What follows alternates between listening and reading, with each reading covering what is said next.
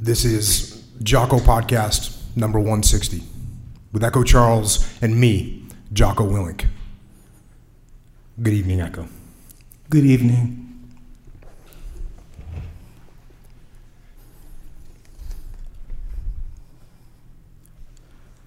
October. I'm gonna head your way and see you today. Though sometimes I wonder why I should.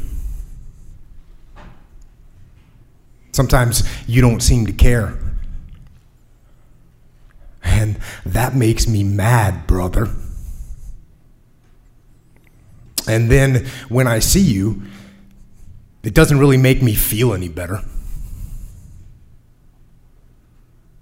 Should it? Is that what this is for? It doesn't seem to be. It actually just makes me remember the way things used to be. Better times. It makes me wonder why things turned out this way. What did I do wrong? Should I have done something different? What could I have said? You never let me down. Ever. But now you won't even talk to me. I was looking at some of the things you wrote to me in the past. I opened up an email. In it, you wrote, "I feel it again, washing over me." The descent into degeneration and disintegration, the smell of filth, black water mixed with blood and gunpowder and shit.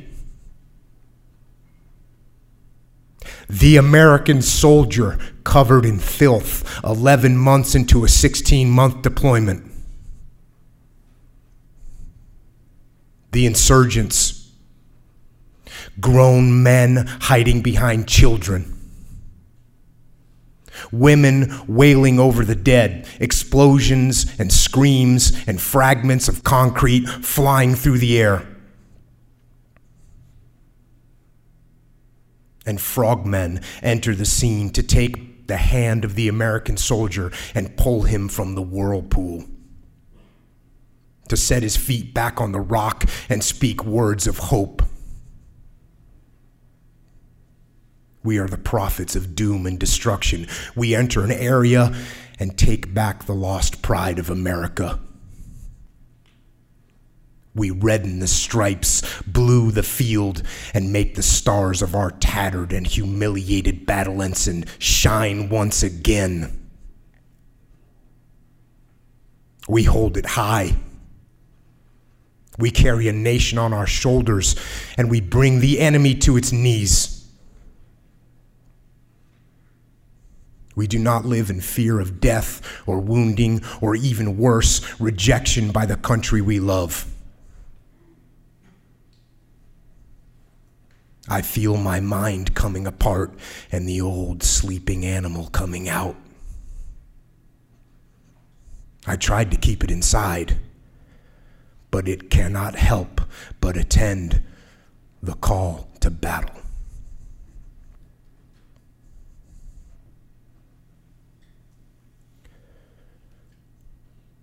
When you originally wrote that to me, I thought to myself, yep,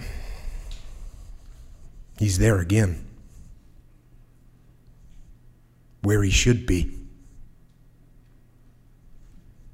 I knew it wouldn't last forever. But where are you now? Now you seem distant. In my head, I can see you smile. I can hear you laugh. But it's only in my head.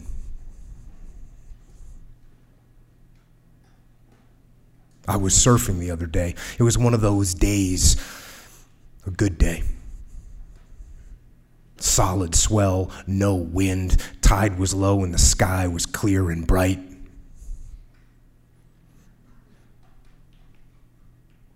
I kept looking out, toward the outside, where you used to sit and wait for the big set waves. I thought I saw you a couple times, but it wasn't you. I heard someone paddling behind me. Must be you, I thought. No. Nothing. No one's there. I'm all alone out here.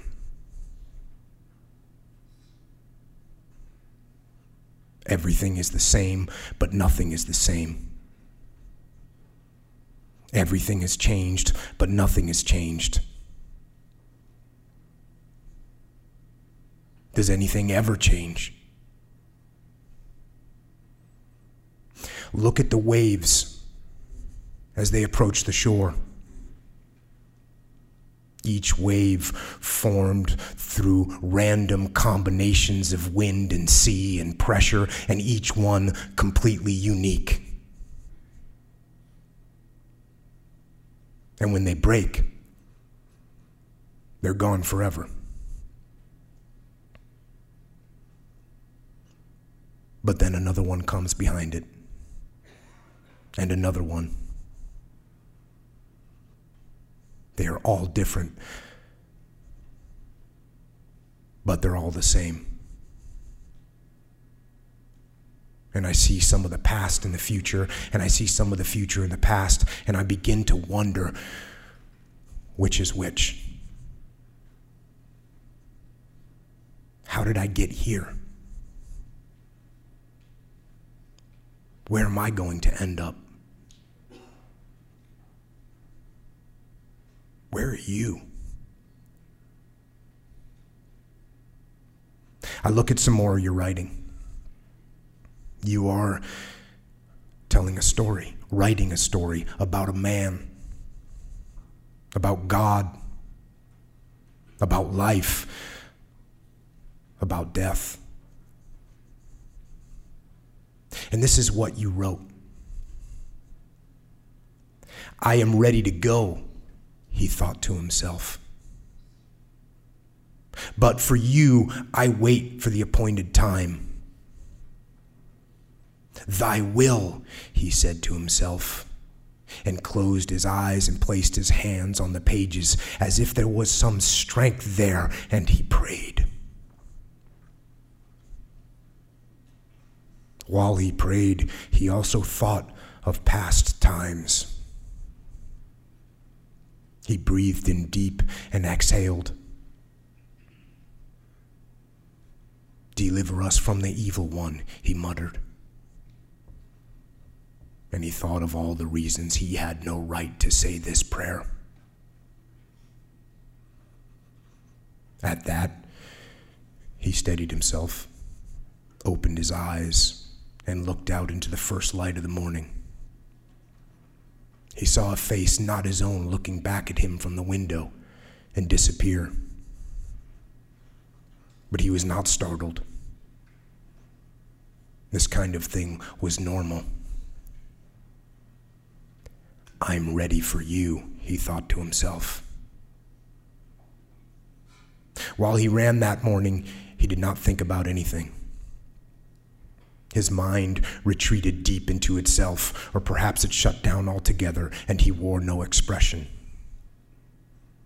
He only looked out at the sea and watched as the seabirds glided above the undulating plain of water, moving close above its surface, but managing somehow not to touch it. At home, he heaved weights around on a small concrete slab. His routine effortlessly recited and at the same time painfully undertaken again, without thought or care. Every morning the same. marking off time until an appointed end, his final rendezvous.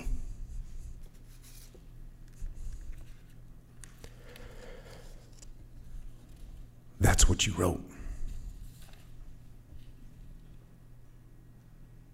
Is that what we are doing here? Marking off time until an appointed end? My memory plays tricks on me. How many days do I remember? How many days do I actually remember? And what good is a day that I can't remember? Did it happen? Did it exist? I want to remember every day, but I can't. I let some of them go. And I hate that. I want to remember and re-remember the times we had together.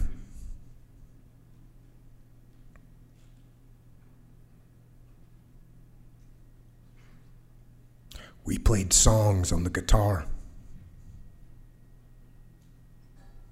But I can't hear them anymore.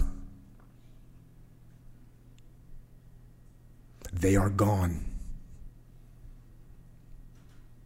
I can't recreate them. I'm not good enough. Can we play them again? One more song?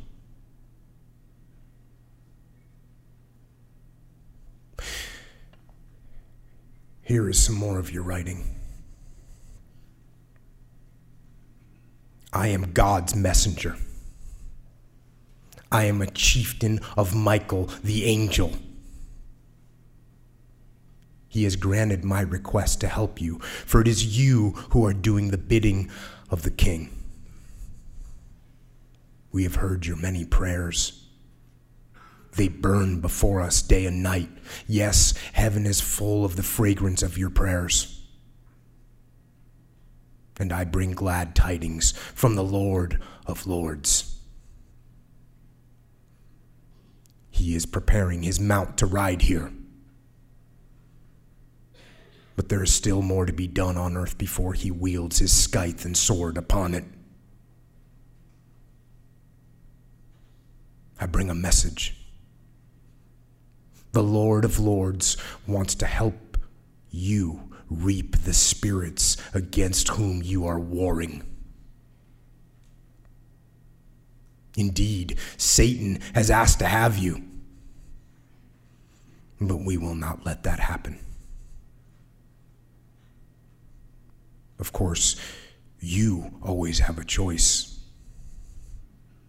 I have come a long way, though. I came when we heard your last prayer. You will not be turned.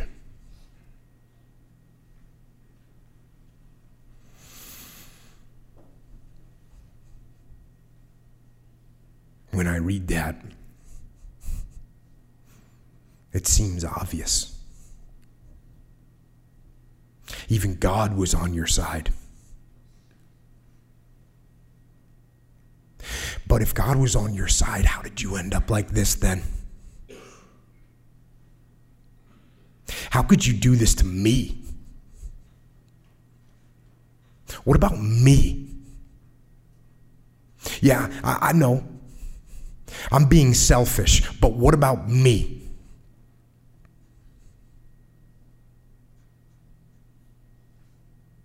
You know what? I'm not going to see you today. You can wait.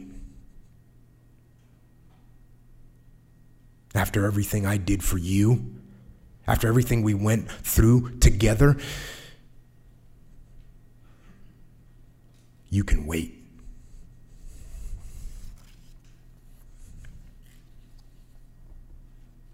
December.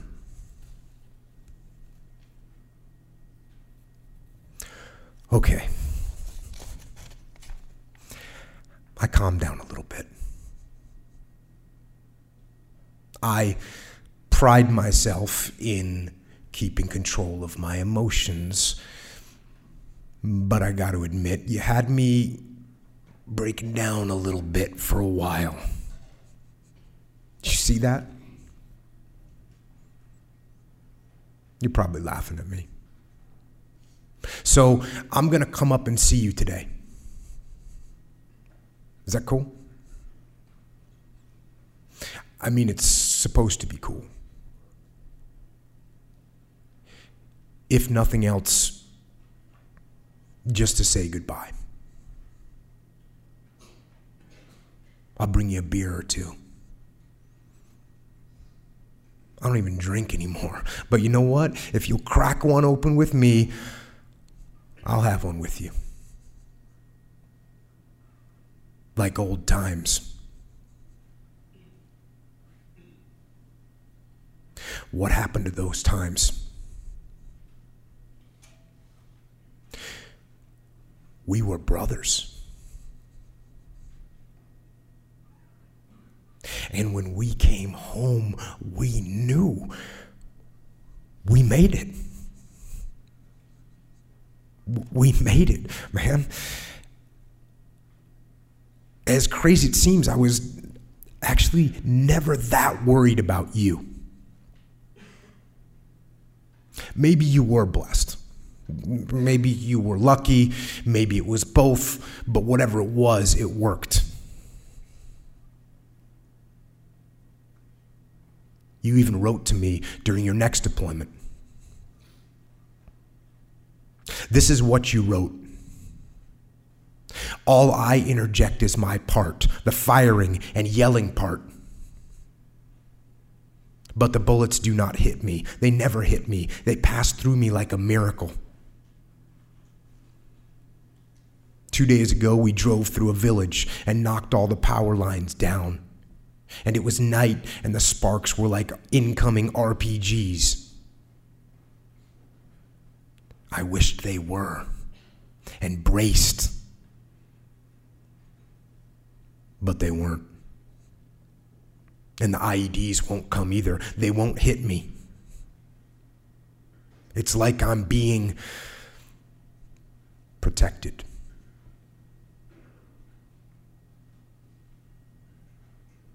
You capitalized the P in protected. You believed it was a higher power. I can't rightly argue with you on that.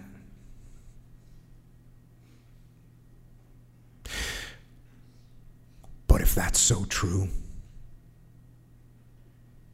how did this happen? Why did this happen? Where did that protection go? Did it abandon you like you abandoned me? What am I supposed to do now?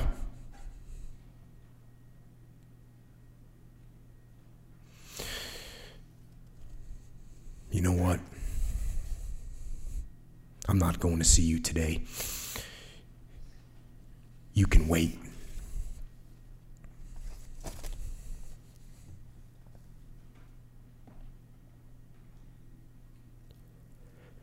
February.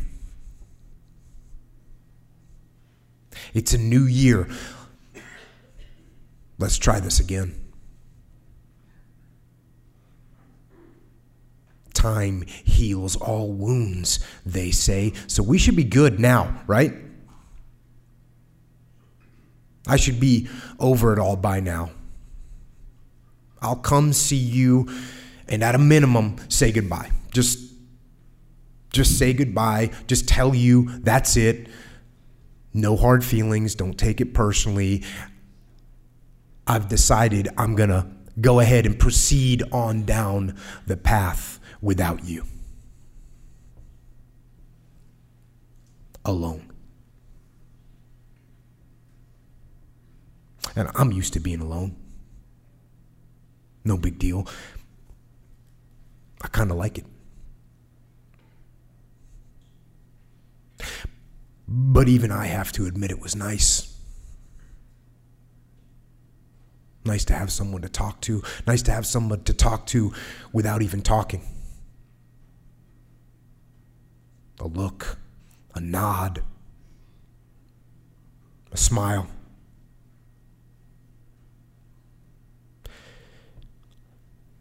No one is smiling back anymore. No one.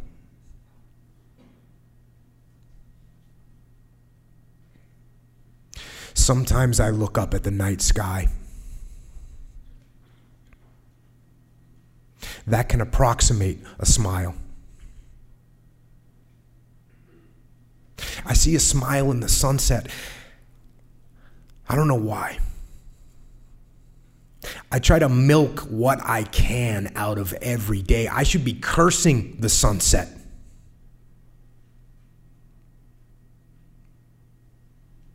That sunset means another day is gone.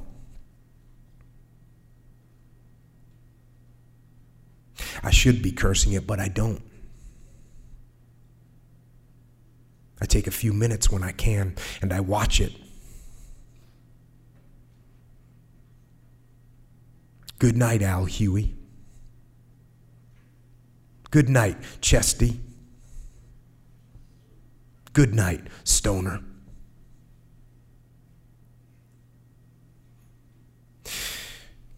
Maybe there's some relief that the day is gone. Is that it? That part of the race is over and there isn't a damn thing I can do about it.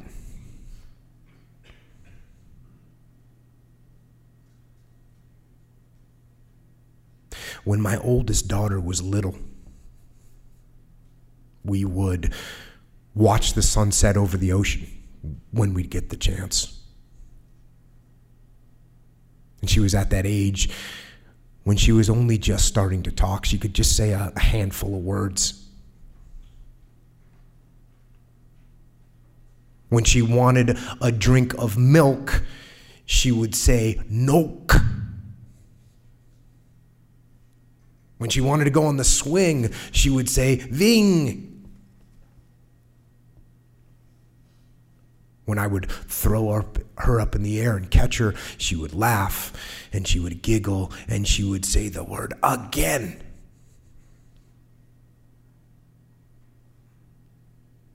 And she and I were sitting on the seawall. It was autumn and the sun was leaning towards the south, and we watched. And she watched the colors in the sky, red and yellow and orange like fire, and the water ignited. Then it turned black and the sun disappeared into the ocean, and she looked up at me and she said, "Again." She wanted it back.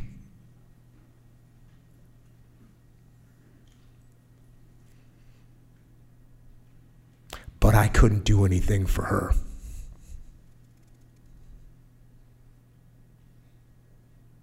I was powerless. I still am. I can't stop the clock, and I can't bring back a day. Not one single day, not one single minute. You get what you get.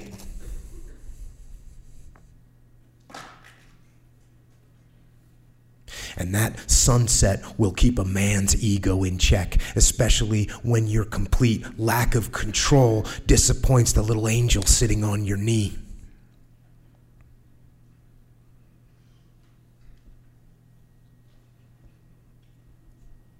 And I can't control this situation either. And that stings. And I don't want to face that. I don't want to say goodbye. That can wait. You can wait.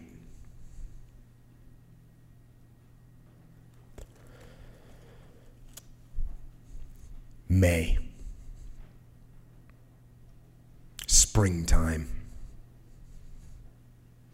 rebirth, so I'm told. The winter swell fades, but the water warms up. The days get longer again. I like that.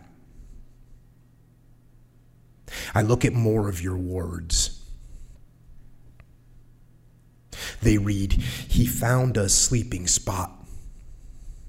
Happy and excited with anticipation, he thought of the glory which was to come, and he slept tranquilly and did not dream.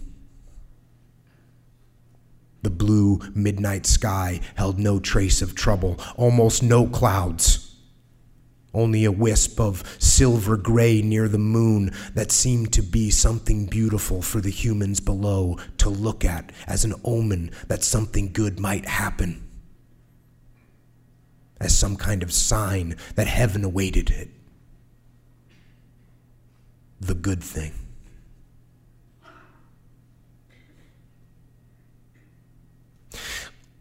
The good thing, you wrote. What am I supposed to do with that? You set me up, you know, with thoughts of the good thing. Because there we were. You know, we were headed in the right direction toward the good things. When you listened to me, things worked out, always. Right? You know it. When you listen to me and you put your damn heart in check, things worked out.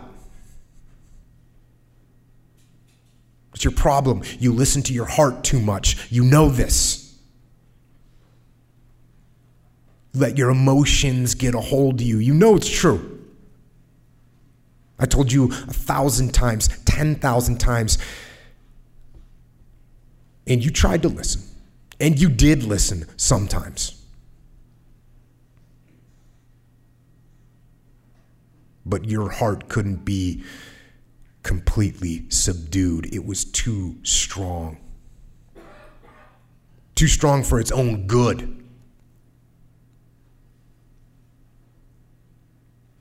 And yeah, I know that's what makes you, you. Fine.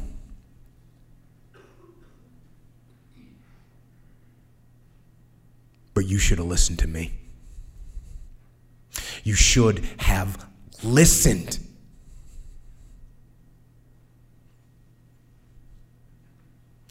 And now I am here and you are there, and there's nothing I can do about it.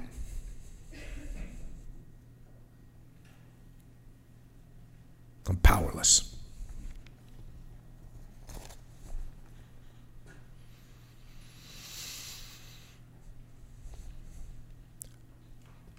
July. Full-fledged summer now. Campfires and guitar on the regular. Where are you at? And let me ask you something. If you aren't going to come around, then can you just let me be? I don't want you in my head right now. I don't want to get dragged back every time I strum a chord.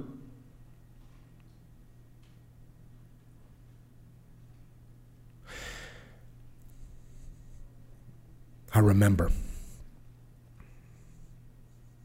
we were traveling up the coast, you and me. Lazy days. Surfing by day. Playing on the Git boxes at night. We were looking for bigger waves. The kind of waves that get the blood flowing. We found some.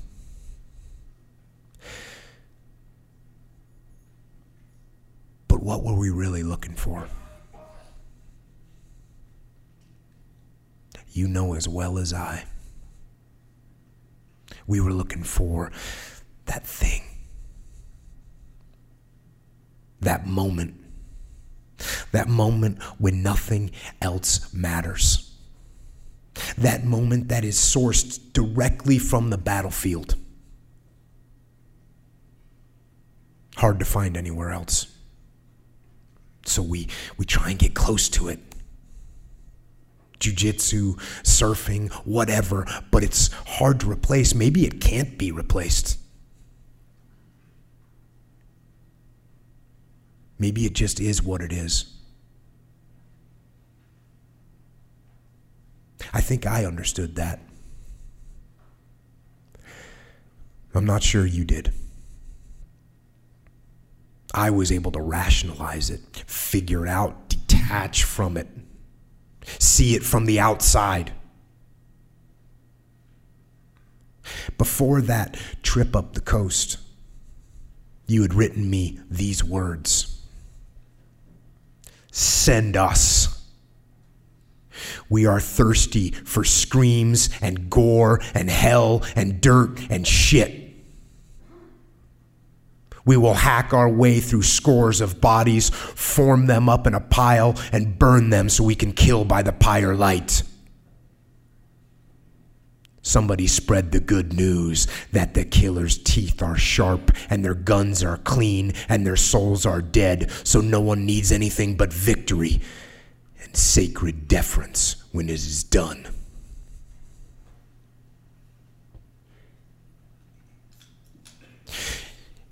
You see, that was your heart talking again.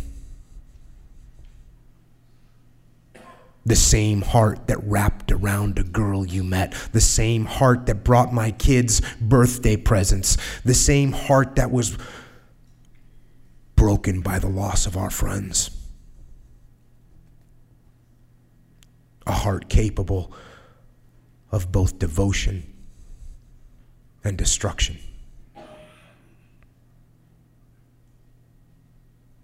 I told you to let it all go. I told you.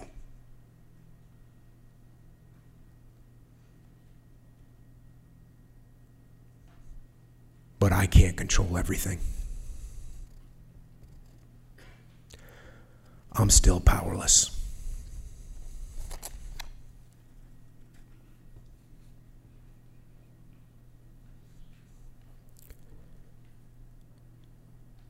September. A year has passed. Or was it yesterday? Time seems like a trick, but the trick is on me because it's no trick at all. Time does not waver. It does not relinquish. It isn't tricky. It just is. And it is moving on without judgment and without mercy, and it will keep moving. I am coming up to see you today. I have to. I have to say goodbye. I can't do it like this anymore, carrying you around in my head. Bringing back the past so often that it's interfering with the present and the future. That's not right. That wasn't part of the deal.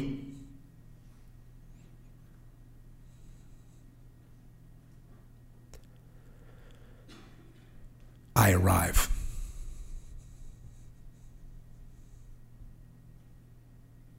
You're still there. Where I left you. I brought you a beer and some wax for your board and a guitar pick, even though you play better without one. I already went and saw Mikey and Mark.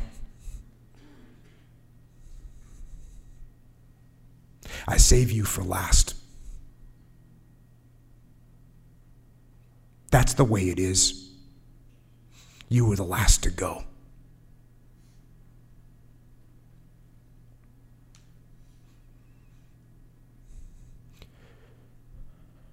And this is the way it always ends.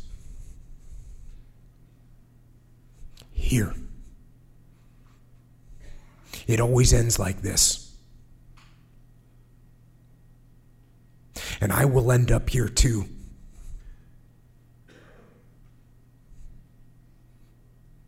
But I didn't know you'd end up here so soon.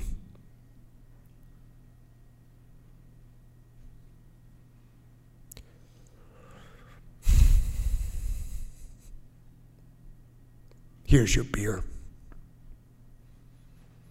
I'll pour it in the grass for you. I'll put this bar of surf wax on top of your gravestone. The guitar pick next to it.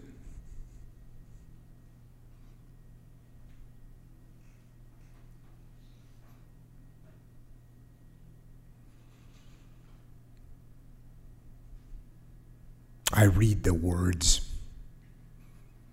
etched in that white granite rock.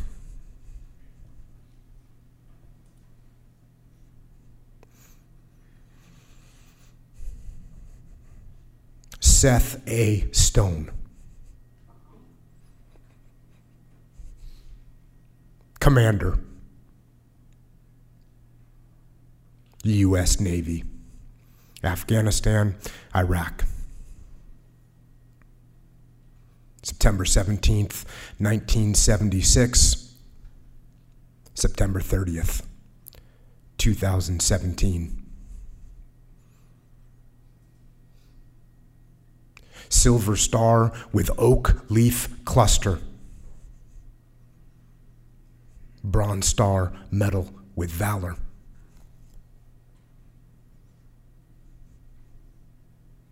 Faithful warrior.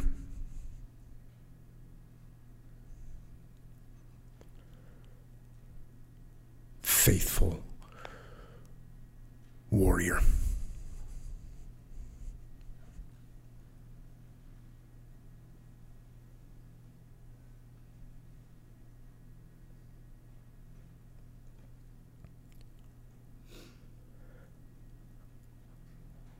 I always tell everyone to carry on.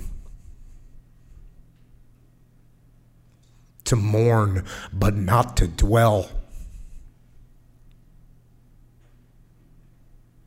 But now, I'm dwelling myself. And I know I shouldn't. You know I shouldn't.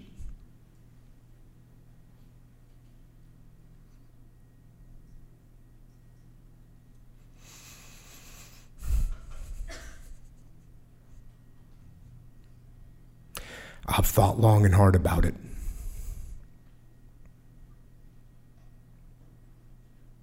And I was going to say goodbye.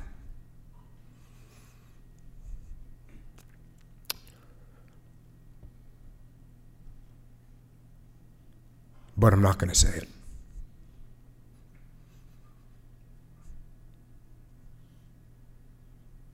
There's no need. You're still with me.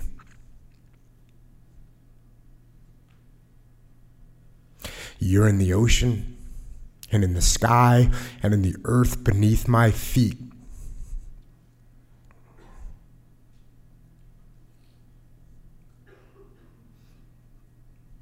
You're still with me.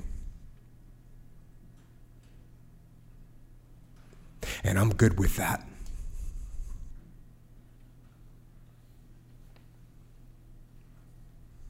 Here's one more thing you wrote.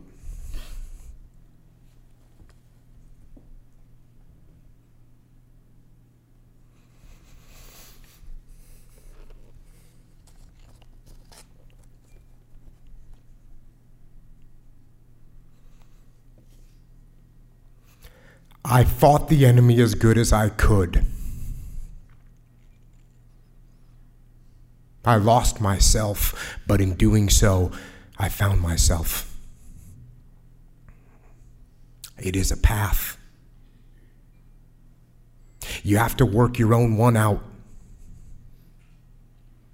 It is a struggle. I have listened to the truth.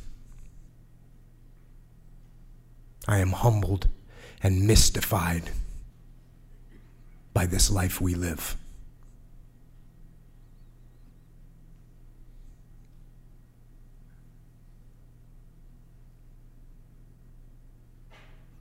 That's what you said.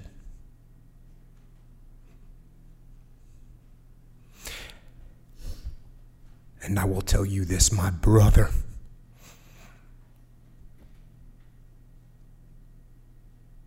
I am humbled and mystified by this life too.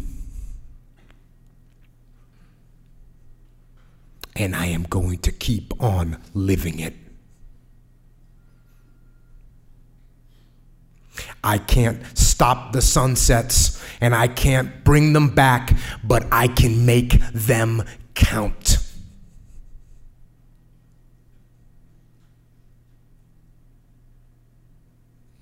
And that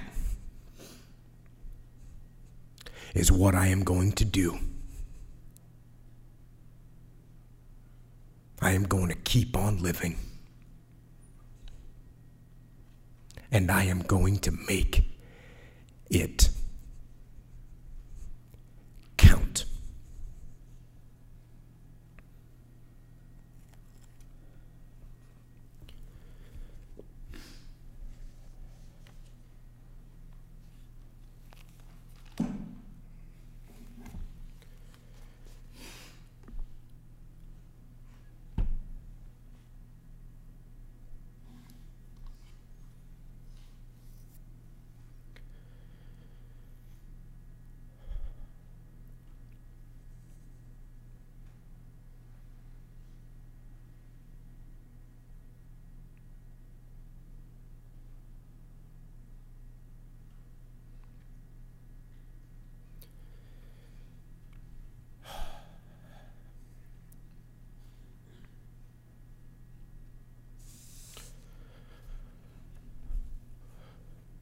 So,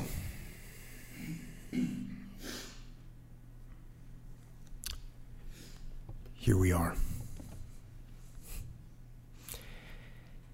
And speaking of living life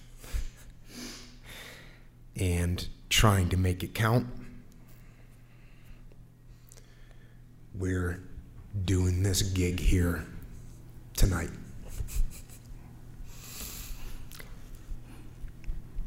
So,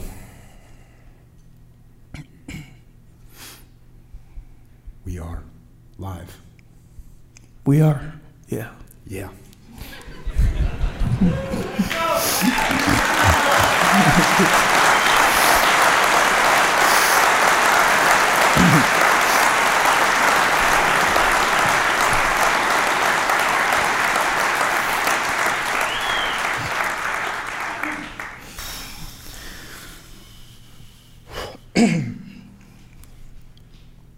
We generally call this a rough transition.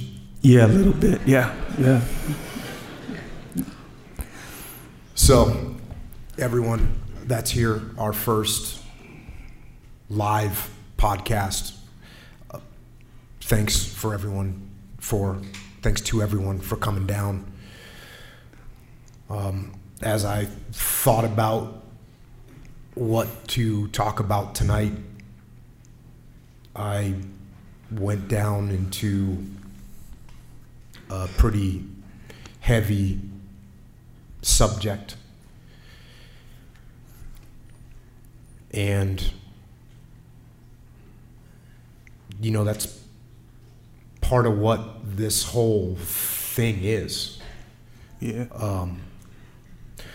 All the people that have reached out to me over the last few years, that were able to overcome some tough situation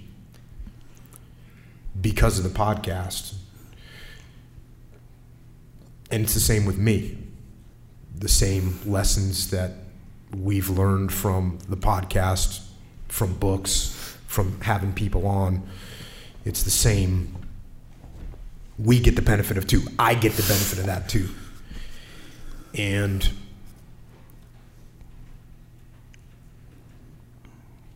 Here we are. Here we are. So, thanks for coming. Echo Charles, thanks for pressing record.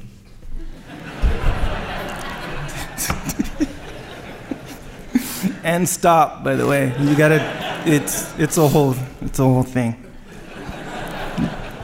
And one of the main things and one of the main reasons I wanted to do a live podcast is to actually see everyone and give a chance for you to see us and for you to see what we do and what it looks like. And this is pretty much what it looks like. Yeah. I mean, we're sitting in a small room and we press record and this is what we do.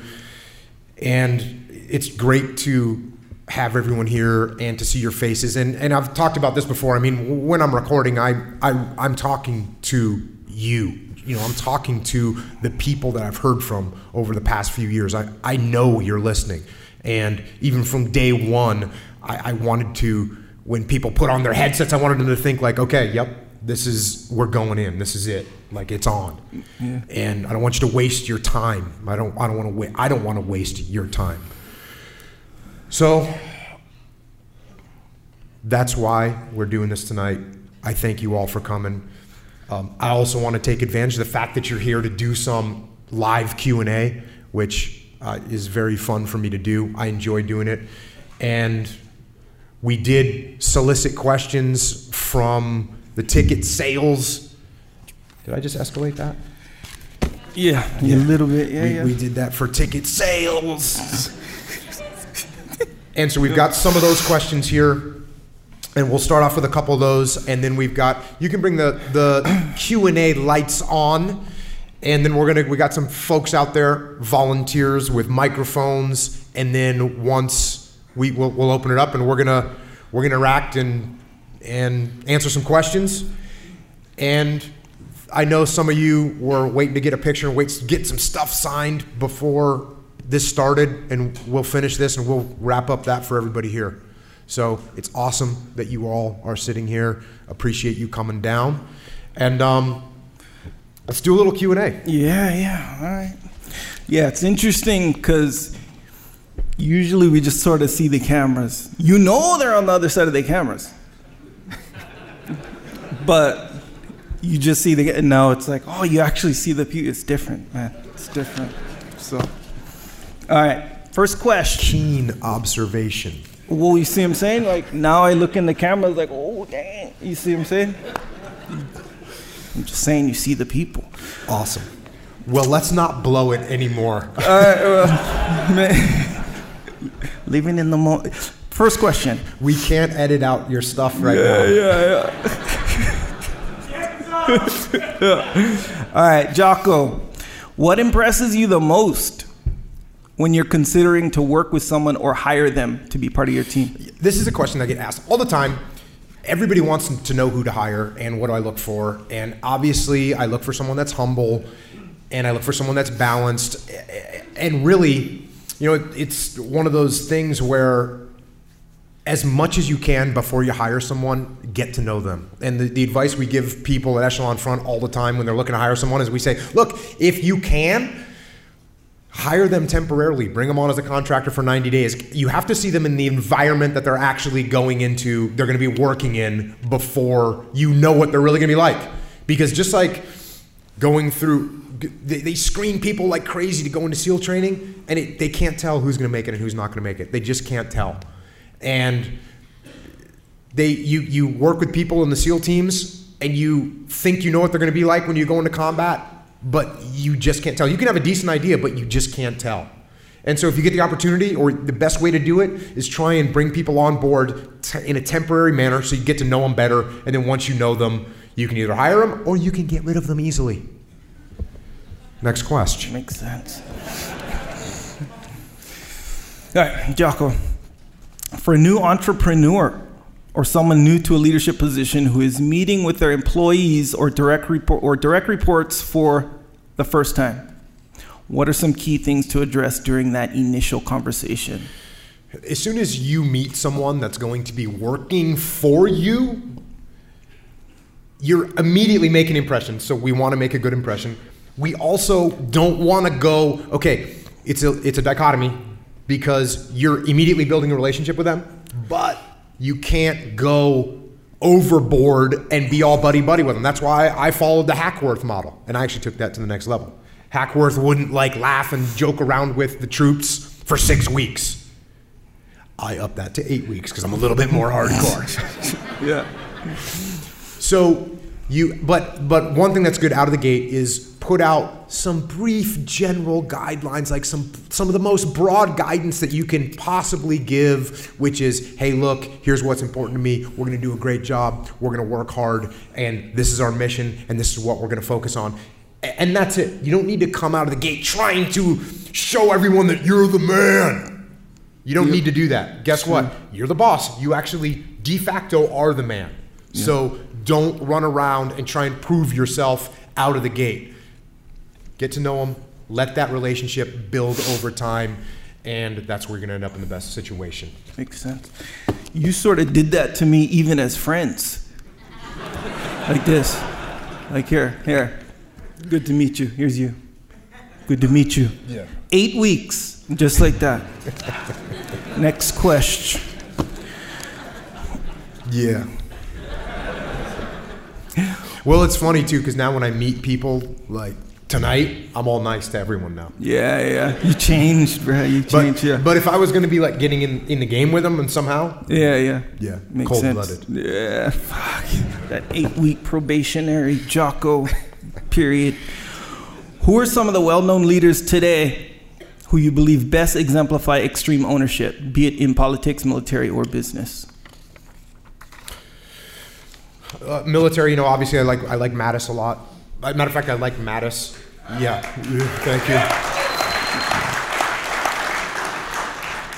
I General Kelly, same thing. Yep, and McMaster, same thing. All those guys are awesome. Colonel McFarland, or General McFarland, who just retired, who I worked with in Ramadi, who is awesome. So there's a lot of really good military examples. The business examples, there's a Mulally who turned around Ford. There's a great book called American Icon, and it's a great leadership book. I actually was going to cover it, but I never did because it's hard to cover books about business compared to books about combat. But it's a really good book, American Icon, great ownership, great attitude. And politics, this was a super hard one. But then I just thought, Dan Crenshaw. What up? Yeah.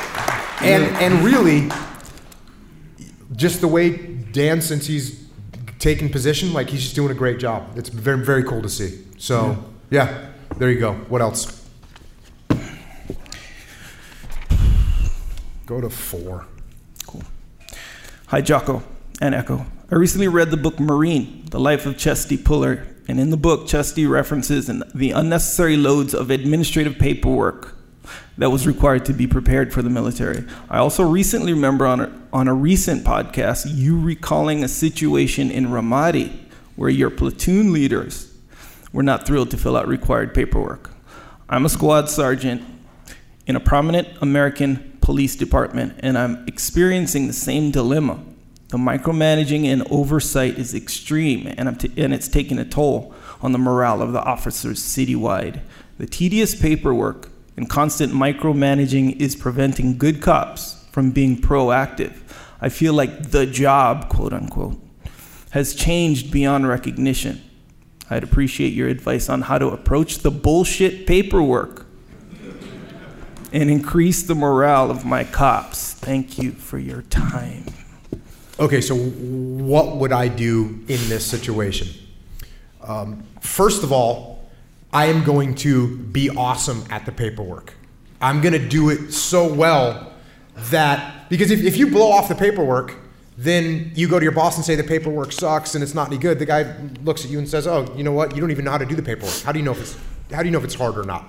So what I'm going to do is I'm going to start building a case. That's what I'm going to do. So I'm going to do the paperwork. I'm actually going to log down how many hours I put into the paperwork. I'm going to follow that paperwork and see where it goes and see if anyone actually reads it, right? Because if I can go to my boss and say, hey, I spent 28 hours a week filing this paperwork and not one single person read it. And then you take the manpower of everyone in the department. And then what you do is you actually build a case. When you go in to talk to the boss, you should have a full magazine of ammunition to combat this paperwork that you're being forced to do. You have to be able to explain it to them in a rational, logical manner. And you can't make any headway against your boss if you are trying to fight from the low ground. The low ground is, well, I don't really turn in the paperwork, and I don't really do the paperwork, and I think the paperwork is crap. Then they're looking down on you. What are you talking about? How dare you say that? You don't even do it. You don't even know what you're doing. You got to get on the high ground. How do you get on the high ground? You get all that stuff done to the best of your ability. You log down the hours it takes. You get your whole little team doing it. And you tell your whole team, hey, look, I know this is painful right now. Everyone in this squad, everyone in this platoon is going to do all this. We're going to log down what it takes because I am going to bring a solid case up the chain of command of where we need to limit this paperwork. This is a long war situation. You know how long it took to build up all that paperwork? It took years. It took 20 years, 30 years for that to happen. I used to joke about the Navy and the SEAL teams, our range procedures are super loose. We go out there and we shoot like crazy and do all kinds of really dynamic things. And we'd sometimes go to a Marine Corps range and it was like everything was super tight. And I would tell my guys, I'd say, look, that's because that happened over years. One mistake happens. How do you stop that mistake from happening again? Put a rule in place that stops it. Another mistake happens, put another rule in place. Another mistake happens, put a piece of paper to stop it from happening again. And eventually, you end up with a range that's barely even usable. So that's what happened in this department. There was little things that happened over time, and they build upon themselves. And the next thing you know, you can't even recognize what your actual job was. So so that took 20 years to happen. You're not going to undo it overnight. And you're definitely not going to undo it from the low ground. You have to get the high ground. You have to be a performer. If you're not a performer, you have no say. Do your job, do it well, fight the long war. Fight the long war.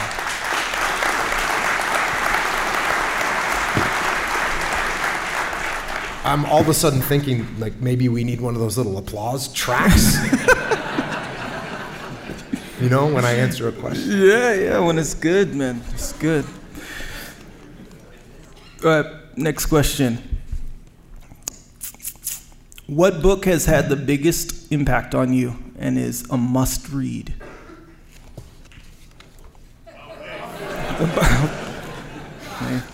Yeah, About Face, Hackworth. Thanks for coming. Welcome to the club. Yeah. All right, good one. Okay, next question. Good morning. Was that like in a rock and roll band? Just lets the crowd sing the chorus. Yeah, a little bit. If you did not join the military, what do you think you'd be doing right now? I think I would have ended up either in the police department or a firefighter. That's what I think I would have done. If I couldn't have gotten into the military, that's probably what I would end up doing. Why?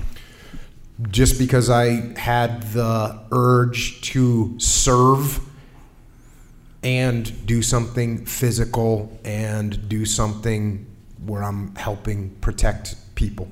I think that's why. Yeah. So I know there's a lot of cops and firefighters here, so thanks for what you do.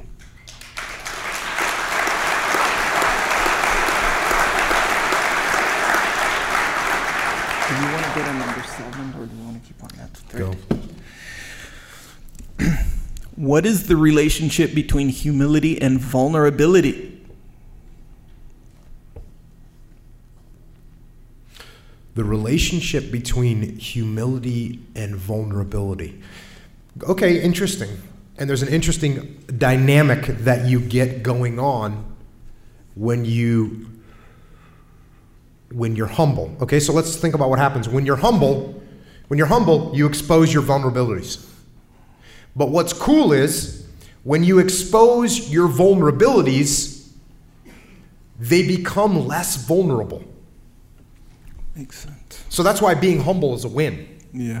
Because if I'm taking over a position and I don't know how to do one of the jobs, if I hide it, it's haunting me. Right. And it's a weakness, because as soon as it gets exposed, I'm going to look like, weak and a loser. Yeah. But if I have a vulnerability and I'm humble enough to expose my vulnerability and say, hey, you know what, guys? I haven't actually done this before. In my old unit, we never did this, and I don't know how to do it. Can I get some help here? There, I'm being humble. I'm exposing my vulnerability, and all of a sudden, it's not a vulnerability anymore because my team actually knows it. And guess what? Then I get to practice and learn about the thing that was making me vulnerable. Yeah. So making yourself vulnerable is fine. And if you want to kill your vulnerabilities, you have to be humble enough to expose them voluntarily. Voluntarily exposing your vulnerabilities is infinitely better than hiding them and letting them be uncovered by the, in the SEAL teams, that's what it is. It's animals. Yeah. Like everyone else in your platoon, if you have a vulnerability and you hide it and then they get it, like they're coming at you. Yeah. With daggers, with knives, and they're gonna. So, if you say, "Hey, this is the situation," expose those vulnerabilities, be humble enough to do that, you'll be in a much better position. Yeah, and it seems like the leader, like if you're the boss and you're trying to make like, oh yeah, I know everything, and then like how you said, they find it, you look way more stupid. Like in the beginning, it feels like you look more stupid in the beginning, I would think anyway. Like, oh, I'm the boss, supposed to know all this stuff. Yeah. I think the key point of that is way more stupid. Yeah, man. You don't want to look like that. I don't think so anyway. All right, I'm going to go back to this other one. 3 dinner guests, living or dead, and why? 3 dinner guests, living or dead. Mark Lee, Mike Mansour, Ryan Job.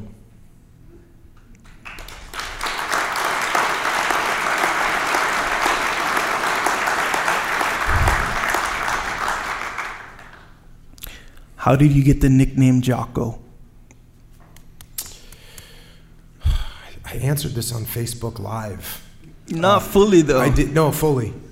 Anyways, before I was born, my dad wanted me to be a jock. My dad's name is John. My dad's nickname is John O. My dad wanted me to be a jock. My mom calls my dad John O.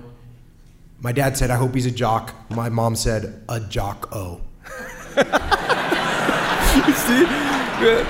I don't think you said that whole thing. Yeah, no, that's the deal. And then when I said that, my mom said, actually, my dad was nicknamed John O, not by her, but by his family, because he was named after his uncle, whose name was John Oglethorpe or something like that. Gotcha. So there you go. Yeah, man. It goes deep.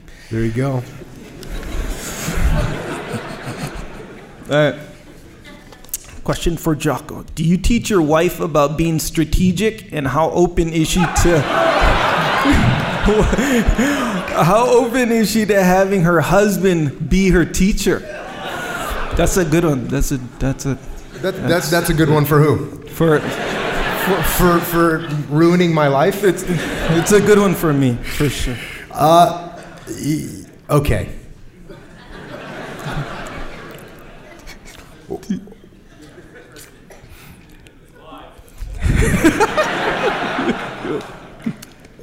First of all, let's assess this. How many people, just people, we're not even talking spouses, how many people are just super open to being taught? Like if I was like, let me teach you a little something here. Yeah. You know what I mean? Like that already starts off on a bad footing, because it implies that I know something you don't know. I can help you. You're inferior to me. You lack the supreme knowledge that I have. Yeah. Clearly, I must instruct you in the strategic ways, right? Yeah, fully. Okay, and if that's not offensive to someone, it is offensive to my wife. So, do I sit around and try and teach my wife. Here's the deal. When we're dealing with our kids, I absolutely do this now that I think about it. I'll say to my wife, hey, listen, the boy's doing this and you're trying to do this, don't do that. All you're doing is, it's, he wants to get all crazy? Cool, just do this. Mm-hmm. You're trying to combat. I used to tell her this when the kids were really small, because she's super nice and concerned and wants to make things right and wants to win arguments. Which when you're trying to win a logical argument with a 4-year-old, it doesn't work. It doesn't work. And I'd say, look, you're arguing logic with a 4-year-old. Yeah. So I think there's an appropriate time to do it. You have to be careful that you're not trying to, be the superior human. Yeah. With, Mr. Strategy, you want to teach me something about kids? Yeah. So take it easy. And all that being said, I do have strategic conversations with my wife about the family team, right? Like we're a business. Like your house and your family is a business. You have income, you have expenditures, you have long-term strategic goals. So those kind of things we talk about. And I'm the one that sort of is usually saying, hey, what about this strategic goal? What are you doing over here? What do you want to do with that? So we have those conversations, but not so much me saying how, but me, us figuring out where we're going together. Live. Does she ever teach you how to be strategic in any way, like be more sensitive or anything like that? For real? Bro, you serious? No, actually, the cool thing about my wife is she knows me really well and accepts this whole deal. Yeah. She accepts the shortfalls. She knows that she got what she got. She rolled the dice. Hey, sorry. Yeah. All right. There you go. Next question. Can you share how someone that is introverted and has social anxiety can become a leader? First of all, if you've got social anxiety, you need to go through that exposure therapy, which is what I wrote about in Way of the Warrior Kid that I didn't know I was writing about. I didn't know it was an actual psychological methodology until Jordan Peterson was explaining to me that, what you do with someone in this situation is you give them small exposure. I was like, that's what happens in Way of the Warrior Kid. Yeah. I'm smarter than I thought. Yeah. So you can do the same thing with this social anxiety. You start talking in front of small groups, you grow, you get out and hang out with people, and you continue to do that until you get more comfortable. So you can sort of overcome that. And it's the same thing with being introverted. Now, there are leaders that are more introverted. But what you have to do is you have to bring people onto your team to complement that area where you're a little bit weak. So if you're a leader, guess what you have to do? You have to communicate to other human beings. And sometimes you have to communicate to other human beings in large groups. That's what happens. That's what a leader does. Sure, sometimes it can be on the phone, sometimes it can be on email, sometimes it can be in radio, over the radio, but there's times where you're gonna have to communicate to the people that you're leading. So if you're super introverted and uncomfortable with that, and it's a challenge, you're gonna have to overcome that challenge. Yes, you can get better at it through practice, but some people are not gonna ever get some people are never gonna get really comfortable talking in front of a group. And so what you do in that situation is you bring someone in your team that is really good at it. And then when it's time to address the troops, you as the leader stand up and say, here's the 2 things I'm worried about on this operation. Here's where we're heading. And now Bill's gonna brief you on the details of the plan. And that's fine, because Bill's a loudmouth, and Bill's gonna get up there and communicate really clearly, and that's gonna be great. And you still gave enough as the figurehead and as the leader of the organization that people go, okay, yep, we heard from Jocko, he put out the word, he didn't say much, doesn't even seem like he has to. We hear where he's coming from. So you just have to build a team that's gonna complement your weaknesses. And generally if you're introverted, well, that means you're good at some other thing that loudmouth isn't good at, right? The loudmouth is like, "Ooh, let's go in the front door and kick it down," and he doesn't have any sort of tactical sense of how to run an operation smoothly. So you come up with a good plan, and then you brief it to Bill, loudmouth Bill, and then you say, "Bill, we're going to brief the troops," and then you make it happen. So you have to do a little bit of both. You have to improve your personal skills, which you can do through exposure and practice. Don't get up and talk about things that you don't know. Get up and talk about things that you do know and that you are comfortable with, and you practice. And while you're practicing and while you're getting better at that, you also build a team where you complement your own weaknesses. And we all have leadership weaknesses, and you got to build teams that can complement that.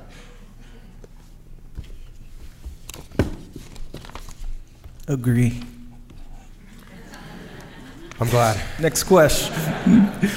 How can one guide or lead a leader above you, especially when you're many links away on the chain of command, or many links down the chain of command? So you want to guide a leader that's far away from you in the chain of command? Yeah. Yeah. You got to build a relationship with that person. That's what you got to do. In fact, leadership is about building trust and building relationships with people. And trust is leadership, and leadership is trust. And relationships are trust, and relationships are leadership. These are like the trifecta of becoming a good leader. You build trust with people, you build relationships. And in a situation like this, if you and I don't know each other very well, and I come up to you and say, "Hey, I think you should do this," I mean, what's your reaction? Right? If you just approach someone that you don't have a relationship with and then you start telling them how to run things, that's offensive. That's offensive to like most human beings. I have to get to know you. I have to see what kind of approach is going to work for you. Because you might be the kind of person, if I know you a little bit, where you're like, "I'm really working on my leadership. What do you think I could do better?" That's great. Then we open the door and we can move forward. You might be the kind of person that I have to flank. You might be the kind of person that you won't listen to me, but I say, "Oh, you should check out this book that I read," or whatever. There's ways to do it. But to look at a target and know how you're going to attack the target without knowing anything about it, without having any intelligence on it, that's not going to be effective. So we have to actually gather some intelligence about the target. We have to, and the way we do that is by building a relationship with them, by getting to know that person. Once you know the person, then you can start to infuse and shift and mold and sculpt and influence the way that they lead. You have to build that relationship to kick things off. Next question. I'm not in the military, nor am I a firefighter or law enforcement. I'm an air traffic controller here in the New York area. And I found myself in several leadership positions within our union. Since I read Extreme Ownership, I've tried to implement this and the ideals that come with it. Overall, I believe it's been a success and, of course, still a work in progress. Specifically, the communication aspect of ensuring our people know why we are doing something and how it affects them, as it has been the biggest influence and game changer, in my opinion. Unions typically come hand in hand with "what about me" attitudes, and we definitely have that within our ranks. This is something I've been trying to tackle with both new controllers and older ones, and I think I'm making headway slowly but surely. Thanks to you and Leif. My question is this: have you ever had direct experience dealing with unions and this particular mindset? Is there any advice you have specific to labor unions that could make this more efficient? Yeah, we work with businesses all the time, and we certainly work with businesses that are involved with, or that either are unionized or partially unionized. And yeah, this is something that can be very, very common. And the reason it can become very, very common is because the union is an organization, right? And the company, the corporate, the headquarters is a separate organization. And so what happens is, as we let these two elements grow, they tend to grow apart. and they tend to start looking out for themselves. And that becomes problematic.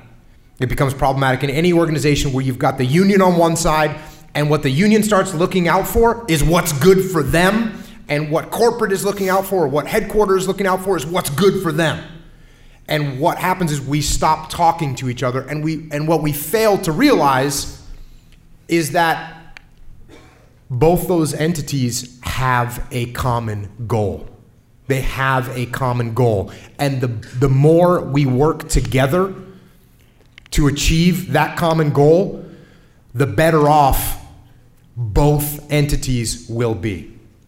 So what this boils down to, and where I would focus, step number one, and this is a long fight, this is a long war, is trying to make sure that the union side, because you're talking about from your position in the union side understands how working with corporate headquarters, how working with them will benefit the individuals in the union in the long run.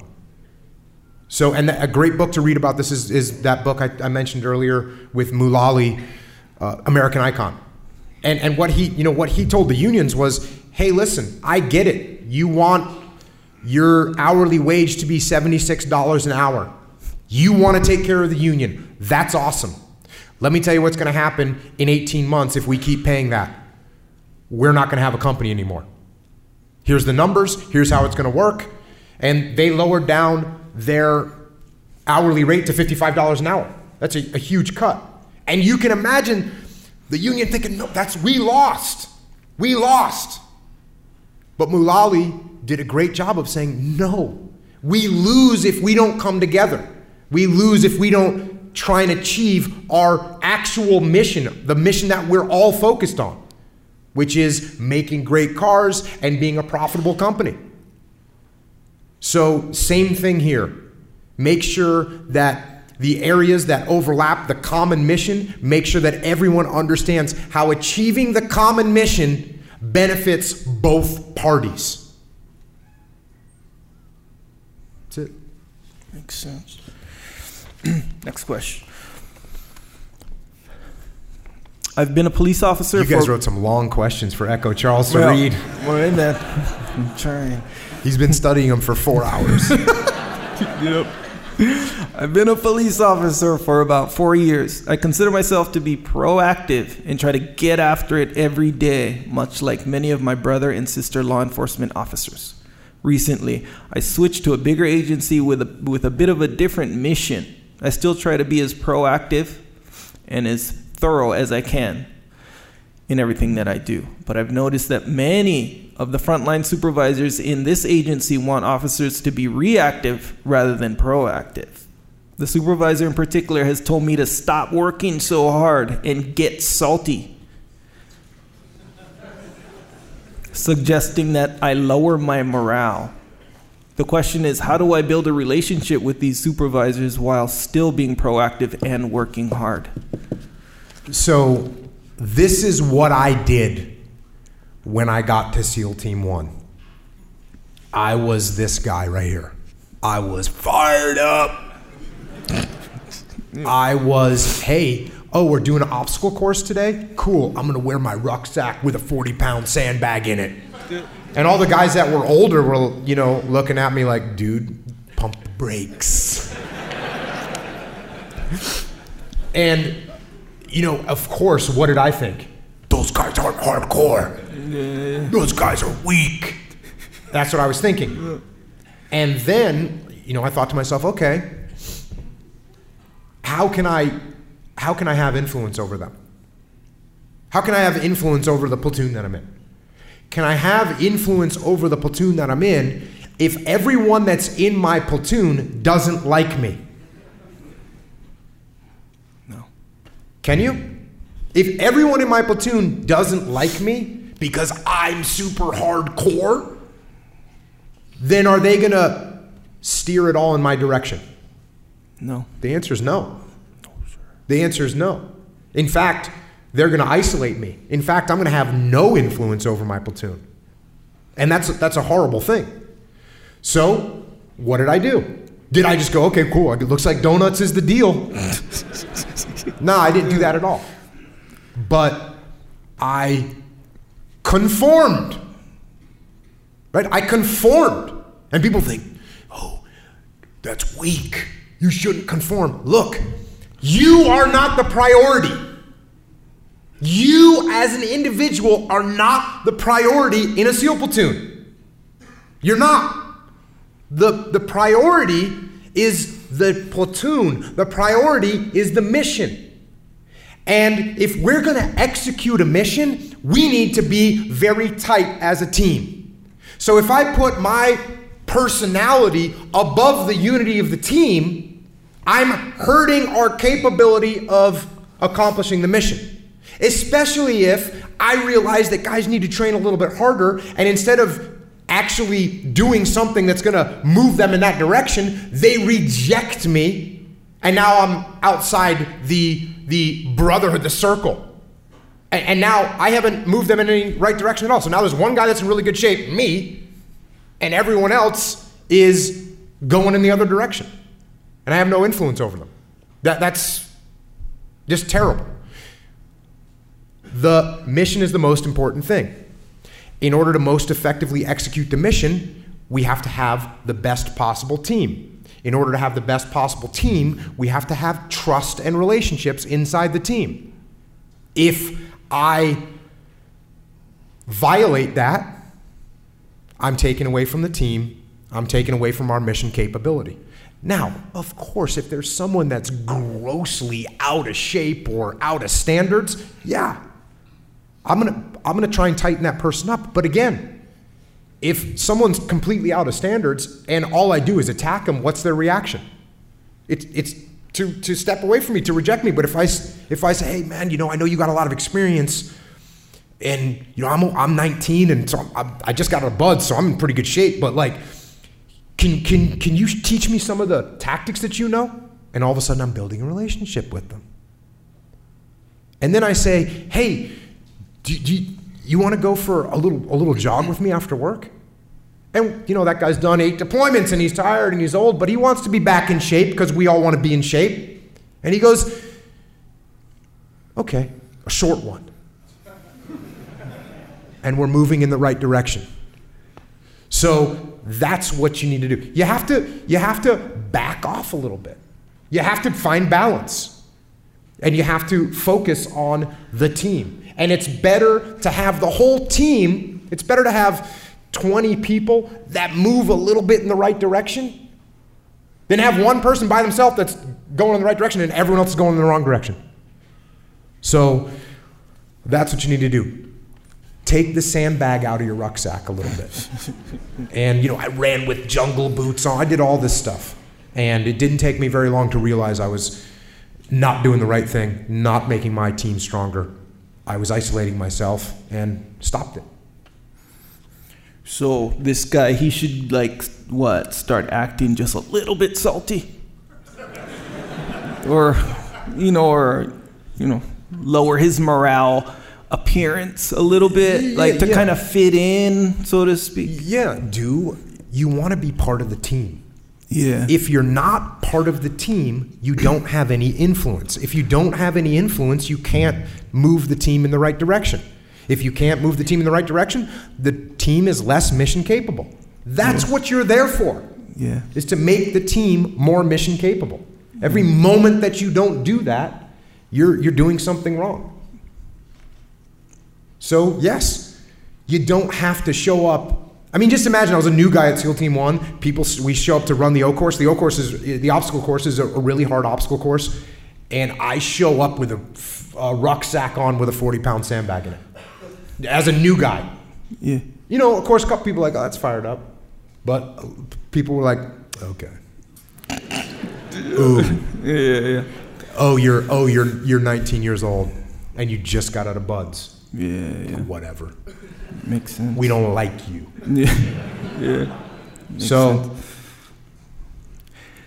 it's kind of like steering like a big van, right? You can't just start making big turns with otherwise the thing's gonna tip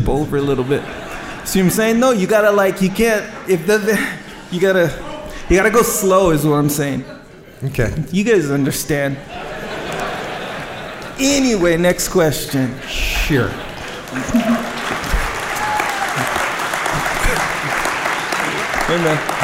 Apparently the van thing was a hit. Yeah, it was correct, that's why. Some of you that didn't understand it until we understood. It's like a van. It was correct, yes, exactly, same thing. Outstanding. Anyway, my wife and I have 4 young boys between ages 3 and 7. We're both running successful, busy careers. My question is, how do you forge a meaningful, connected relationship that instills discipline and leadership with your kids while balancing today's demanding 24/7 corporate environment? Here's a couple things. Make time. You have to make time. You have to make time where you're not looking at your phone, you're not looking at your emails. You have to set a good example. And I think the most important thing here for kids aged 3 to 7, you have to make sure that they understand that what you're doing and why you're doing it.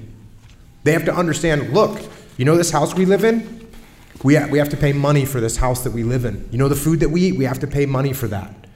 And in order for us to have a secure future where we can still have a house and we can still have food, we need to make sure that we have money for the future. That's why mom and dad work so hard.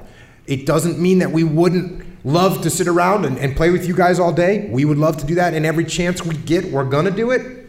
But we have to be able to pay for the things we have, and we have to be able to pay for our future. And that's why we're working so hard right now, so we can have more freedom and more time with you in the future. So they have to understand why you're doing what you're doing. And I'll add this. So do you. So do you. You have to assess why you are working so much that you're taking time away from your family. If you're working so much and taking time away from your family so that you can get the Mercedes S-Class instead of the Lexus, ask yourself, is that why you're doing it? And what has more value, the S-Class or the dance recital? Keep yourself in check. Yeah, it makes sense too. And you kind of got to tell the truth to yourself, because you know how like you could answer the email later or at another time, not dinner time or whatever, you know. Yes. But you kind of got to be truthful. That's what I've found anyway, helps. That's why you don't return my emails on time. Next question. Was there a time during your service in the teams that stood out above the rest? And would you mind sharing a brief story not before heard on your podcast? Well, obviously the time in the teams was being in Tasking at Bruiser, being in the Battle of Ramadi. That's pretty straightforward. Something that I don't think I've talked about on the podcast, but it definitely is something that I remember very clearly. And that is when SEAL Team 5 came in to take over for us. And so this was in October of 2006, and SEAL Team 5, a task unit from SEAL Team 5, came in to take over for us, and we're doing the turnover with them, meaning we're explaining to them the battle space, and it takes a couple days for all of them to arrive. They arrive in bits and pieces, and so we're doing the turnover. But once they were all there,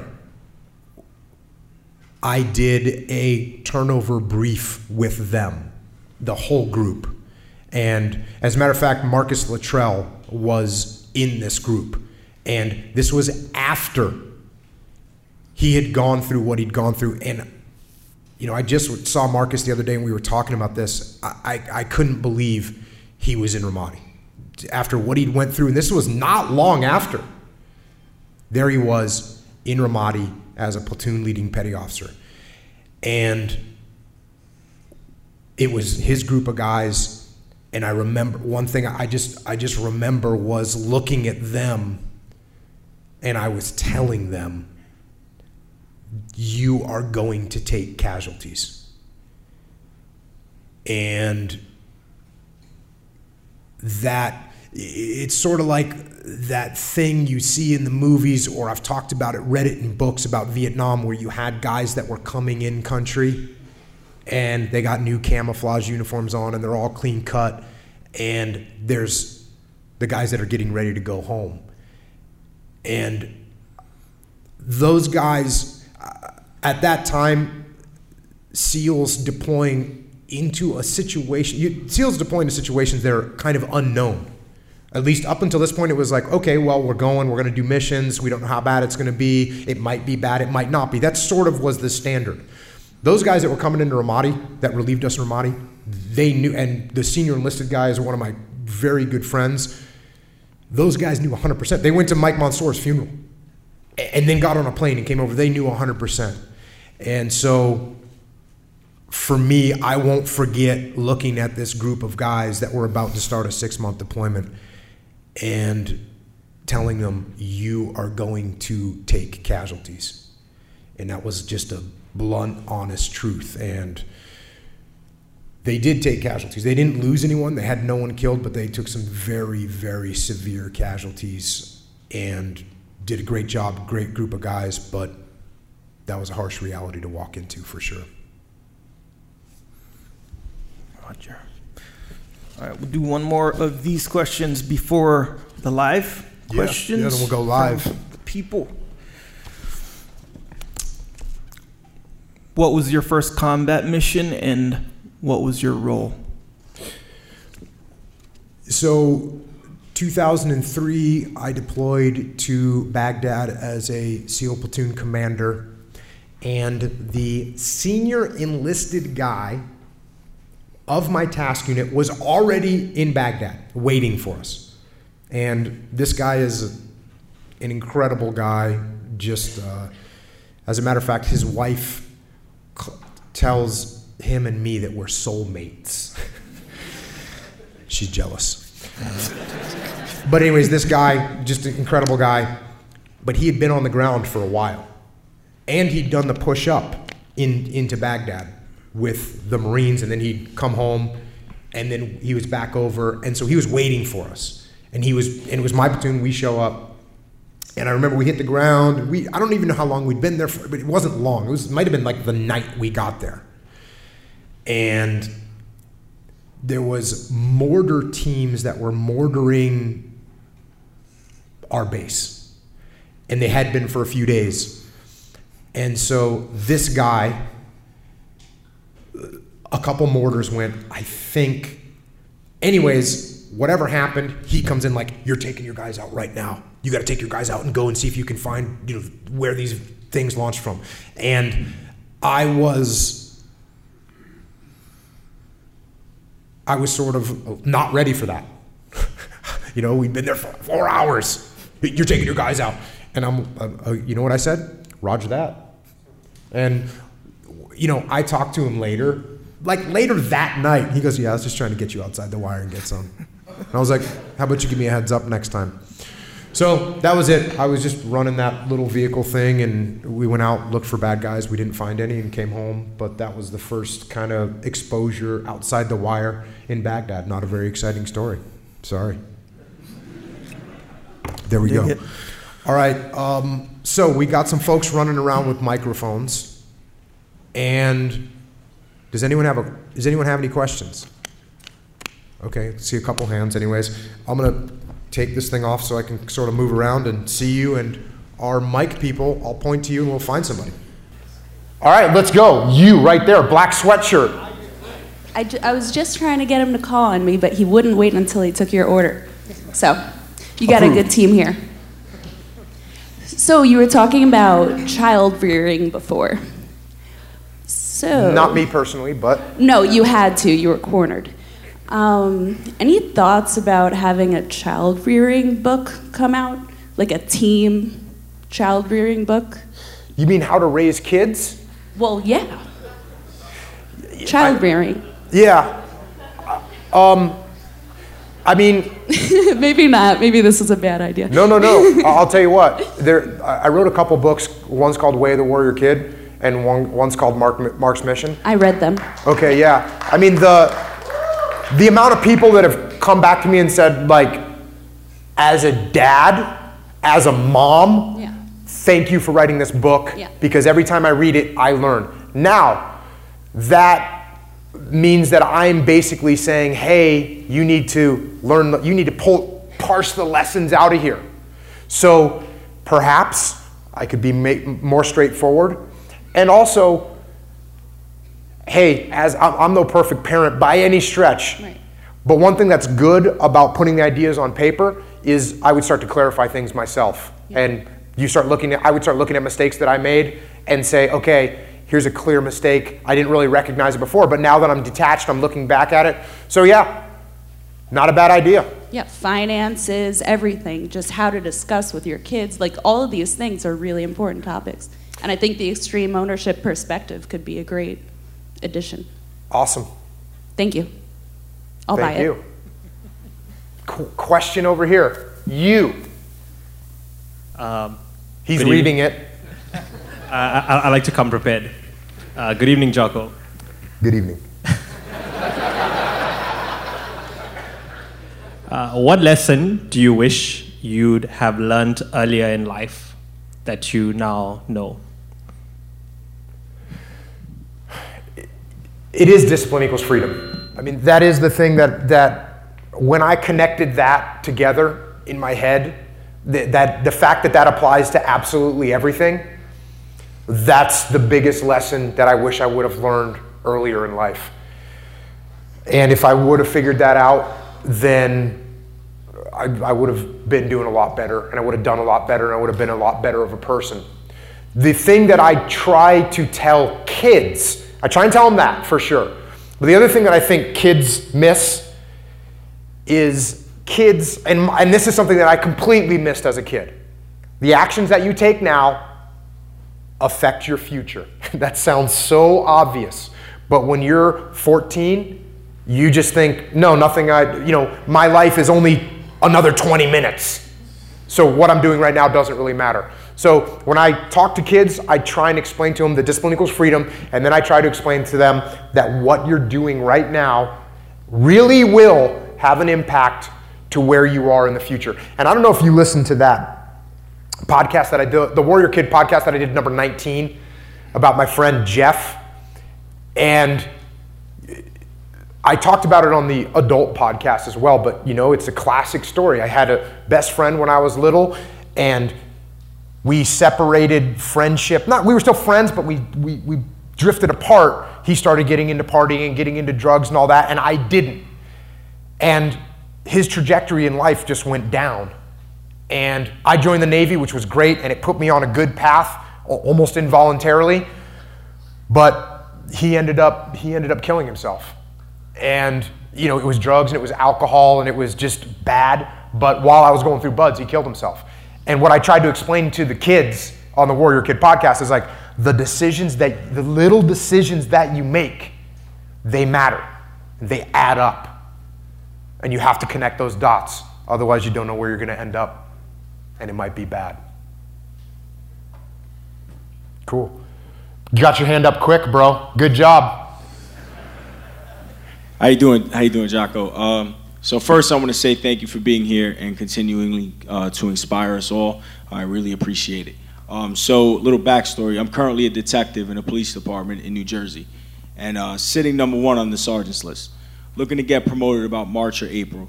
So, my question is, I'm going to be the youngest sergeant in the department, and not with a lot of experience. Now, I've never had an issue in the department, doing pretty well. And as soon as that list came out and I was number 1, the tension just rose. Look at this kid, less than 5 years on the job, in his 20s, and they already want to see me fail before I even got to the position. So I'm trying to mentally prepare myself in that role when I already know that it's coming against me. Yep. So what's your best advice for someone that is going to be, in this position of... See, I always look at every position as a leadership position, but now, structurally, I'm going to be their supervisor. So what's your best advice to me going into that situation? Yeah, and this is the same exact situation that military officers get put into. Military officers, in the SEAL teams, in the Marine Corps, in the Army, in the Navy. You're a kid that comes out of college, you have zero experience, and you get put in charge of a department on a ship, or you get put in charge of a platoon. And all of a sudden, you're a guy with zero experience, and you got a platoon chief that's been in for 16 years.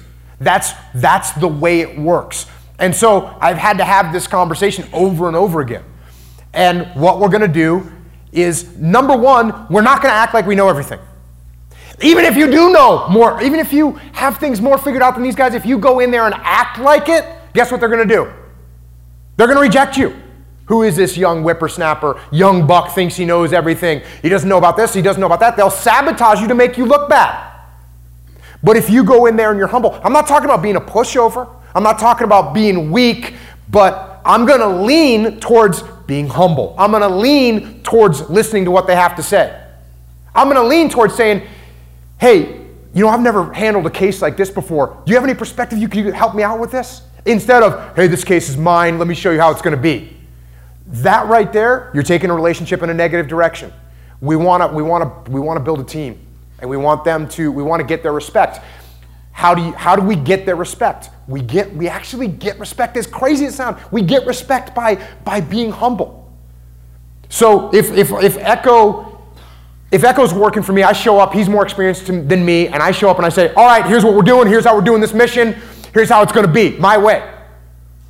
And I think he knows what's up now. He sees I'm the boss. What's he actually thinking? Who's this idiot that's had the job for 3 days and he thinks he's gonna tell me what to do? And he's gonna resist it, he's gonna sabotage, and we're gonna have a bad relationship.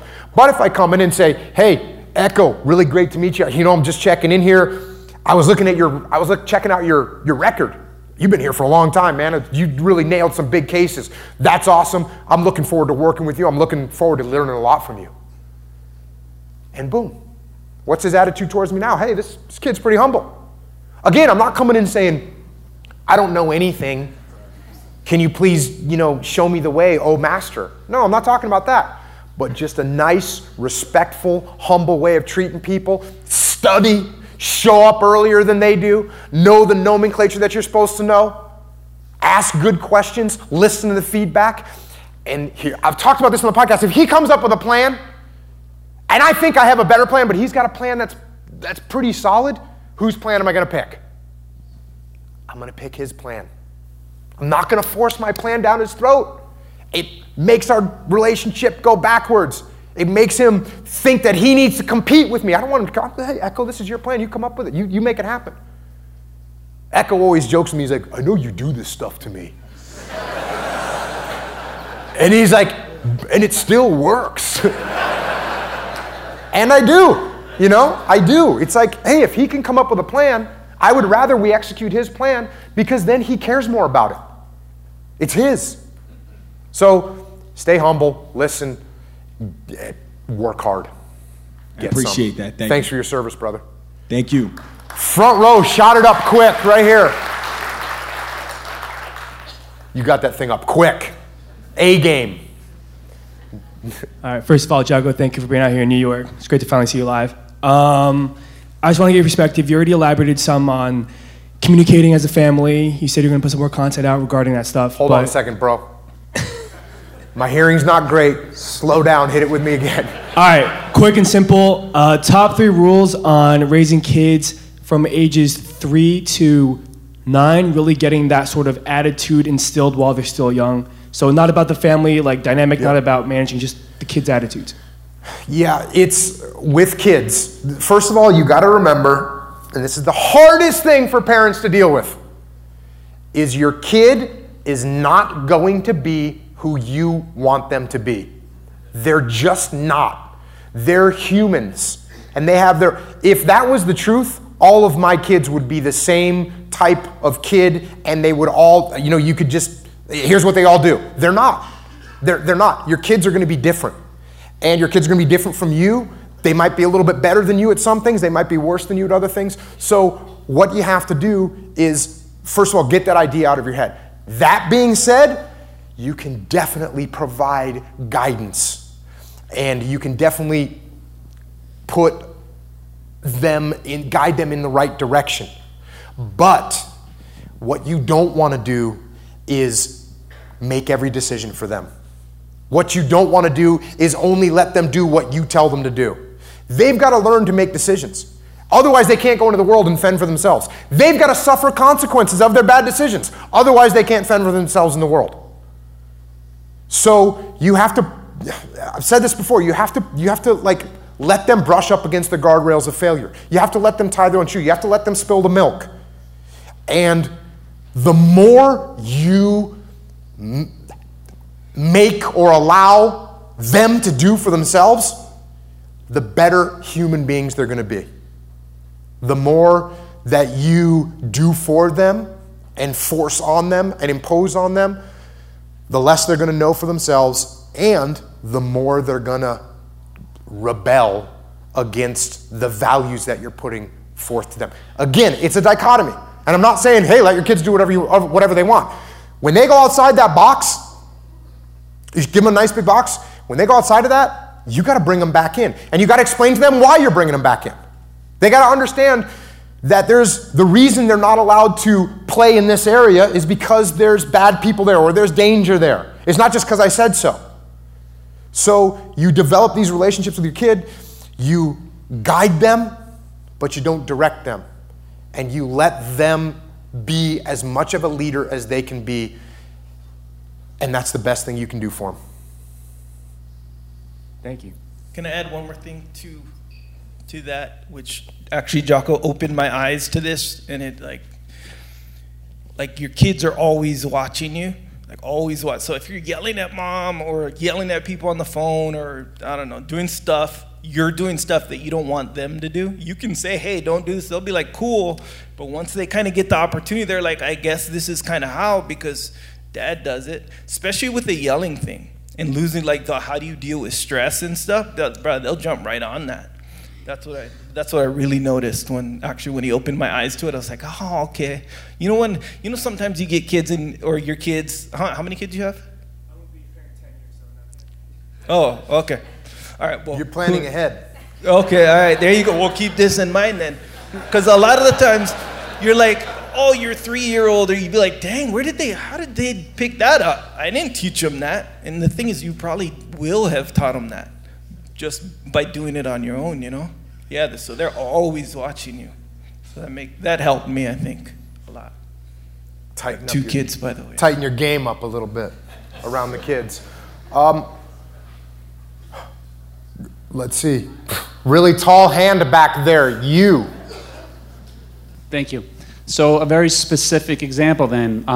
My son, he's 3. I would love for him to get into Brazilian Jiu-Jitsu just like me, which I also got into thanks to you 2 gentlemen. Thank you very much. So how do I encourage him without pushing him, without, just getting him into it really? You have to make it fun. You have to make it fun. And it is much better for it to be fun once a week than for them to hate it 3 times a week. The kid that hates it 3 times a week and you think, I'm doing him a favor, or I'm doing her a favor because I got her in there whether she likes it or not. She's 3 years old, bro. The best possible thing you can do is not make them train jiu-jitsu right now, it's make them enjoy jiu-jitsu right now. I did not do this well with my kids. I didn't. It's horrible. Especially my daughters, when they were very young, it was jiu-jitsu, jiu-jitsu, jiu-jitsu. They were doing jiu-jitsu 6 days a week.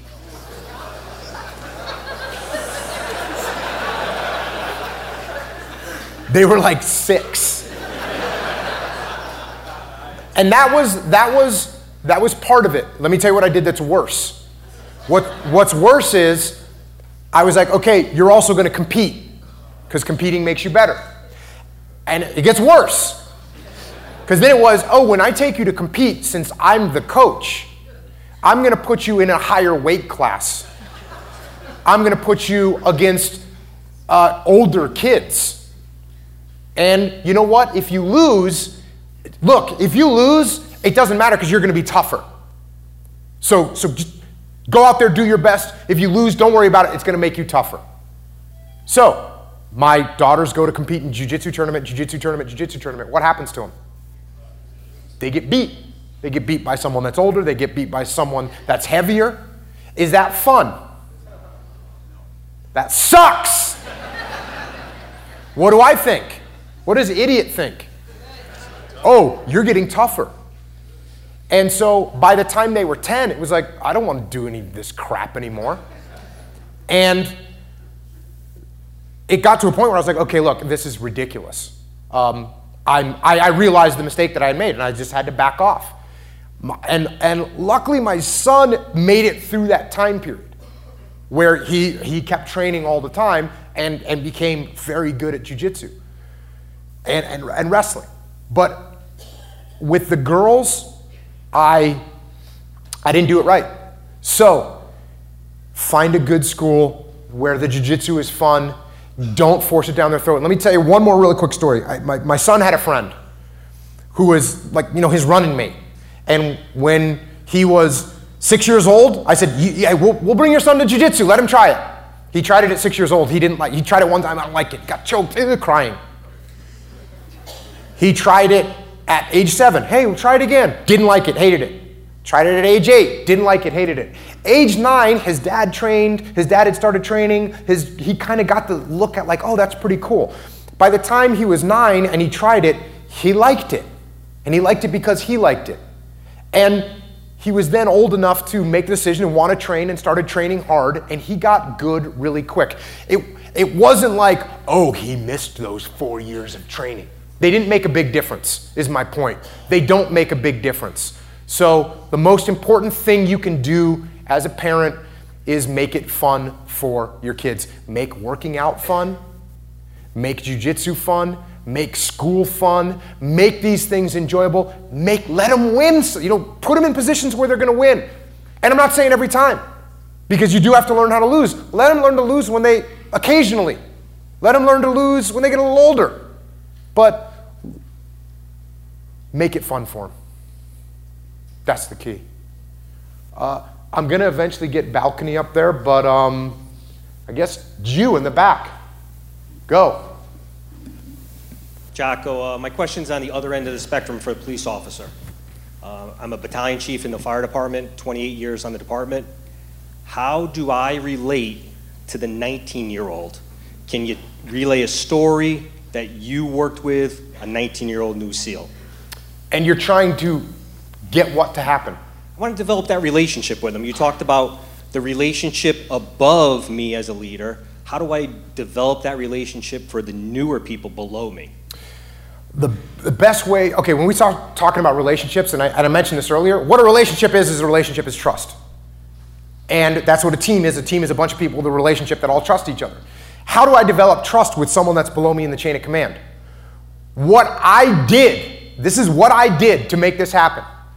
As a platoon commander, as a task unit commander, as I was in charge of training, is those young guys that are coming in, I gave them responsibility. I put them in leadership positions. I remember the first time I took over a platoon where the platoon commander got fired, and we had a training operation that night. And I said to the platoon chief, I said, hey, who's like a squared away, really junior guy? And he gave me a name, and I said, okay, he's gonna run this mission tonight. And the platoon was like, whoa, wait, what are you talking about? This kid's gonna run the mission? Yep. And all of a sudden, what's the kid thinking? Wow, this guy trusts me to do this. I'm gonna do a good job for him.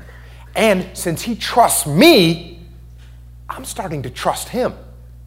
And the more you do that, the more you push down that responsibility and you let people lead and you put trust into them, the more they're gonna trust you. As long as when something does go wrong, you don't chop their head off. When something does go wrong, you say, hey, look, let's take a look at it. Let's see what we can learn from it. And you know what? Probably my fault because I didn't give you very good guidance. So let's learn from it and we'll try it again. You know what? You're going to run the same mission tomorrow night. I know you can do this. That's how you build that trust up, and that's how you build a team. Hand came up quick right there. It's amazing that you can tell who I'm pointing at. Jocko, Echo, thank you for everything that you've given us. Acknowledging that we all have secrets, Jocko, what would you need to see happen that would change your mind about a run at public office? What, let me finish. What would be that trigger event to make you say, okay, public office, stand by to get some?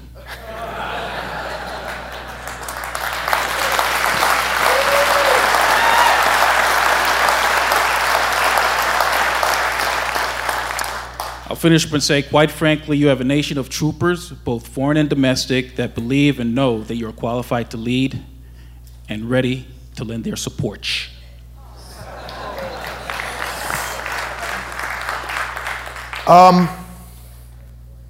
What would it take? There is a line somewhere. There is a line somewhere where I would feel like, okay, the country needs me. It's a pretty distant line.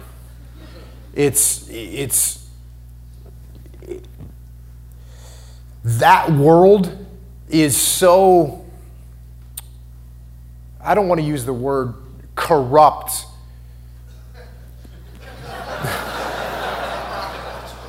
But because that's not what I'm talking about. I'm not talking about like that kind of corruption. And there's corruption for sure. But you compare the corruption that we have to the rest of the world, and it's very nice. But there's a different word that I can't quite capture. There's dishonesty. I don't mind the chaos. Some selfishness. Here's what it is. I think I like when things go wrong. And I know that sounds crazy. One of my biggest problems is that when things are going good, I get really bored pretty quickly. And I just, like, oh yeah, that's cool. Oh, hey, the business is doing this. Like my business, like, hey, we're doing this. And I'm like, oh, that's awesome. We're going right there. Okay, cool. What can I look at next? Like I get kind of bored when things are going well. And when things are going bad, I love it. I really like when things are going bad. And so in the government, things don't get that bad. And for me to put my time and effort towards something, really focus, I would get bored very quickly because I'd be like, hey, you know what, we're not doing too bad. And so until there's something bad that I feel like, okay, it's time, that's kind of what would make me roll in that direction. It seems like a miserable life to me. It seems like a miserable life. It seems like a life where you're constantly putting up a facade, and I don't have the desire to do that. I never got interested in going into the CIA or anything like that because I never wanted to live that kind of life. And I'm not saying it's bad. I mean, the guys worked with them and they're awesome, but it's just not me. And I don't like to live that way. And it seems like there's a lot of that, except the fact that if we got into a position as a nation where things were really bad and we needed to take action, then I feel like I would step into it. But man, I hope we don't get there. Let me put it that way. I hope we don't get there. And I don't think we will.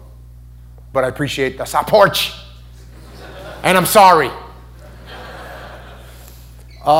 Red jacket. First off, thank you for everything you do. And then my question is, who were your role models growing up, and what qualities did they have? Well, my first legitimate role models that I looked at and said, okay, that's a person that I can emulate, that was when I got to the SEAL teams. Up to that point, I was a confused kid that was looking at this, this person and that person, but I didn't really, but even I wasn't confused enough to be like, oh, I'm going to be like that person and follow what they're doing. I would look at people and go, that seems pretty cool. That seems pretty cool. And so it wasn't until I got into the SEAL teams And there were some people that you instantly, when I checked into SEAL Team 1, I'm like, well, that guy's awesome. That person right there is awesome. I'm gonna do my best to emulate that person. And there was probably 5 or 7 people at SEAL Team 1 when I got there that I stole as much as I could in terms of how to behave. And that was it. You know, a guy named Master Chief Faculty who was super, just ultra professional and everything. And I was like, he's so professional, no one can say anything to him. He's a professional. Like, I'm gonna be like that.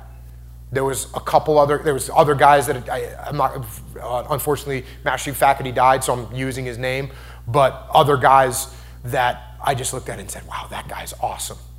So I didn't really have like those kind of role models until I got to the teams, you know? Okay, balcony. Is there anyone on the balcony microphone style? Yeah. Right there. Up in the cheap seats.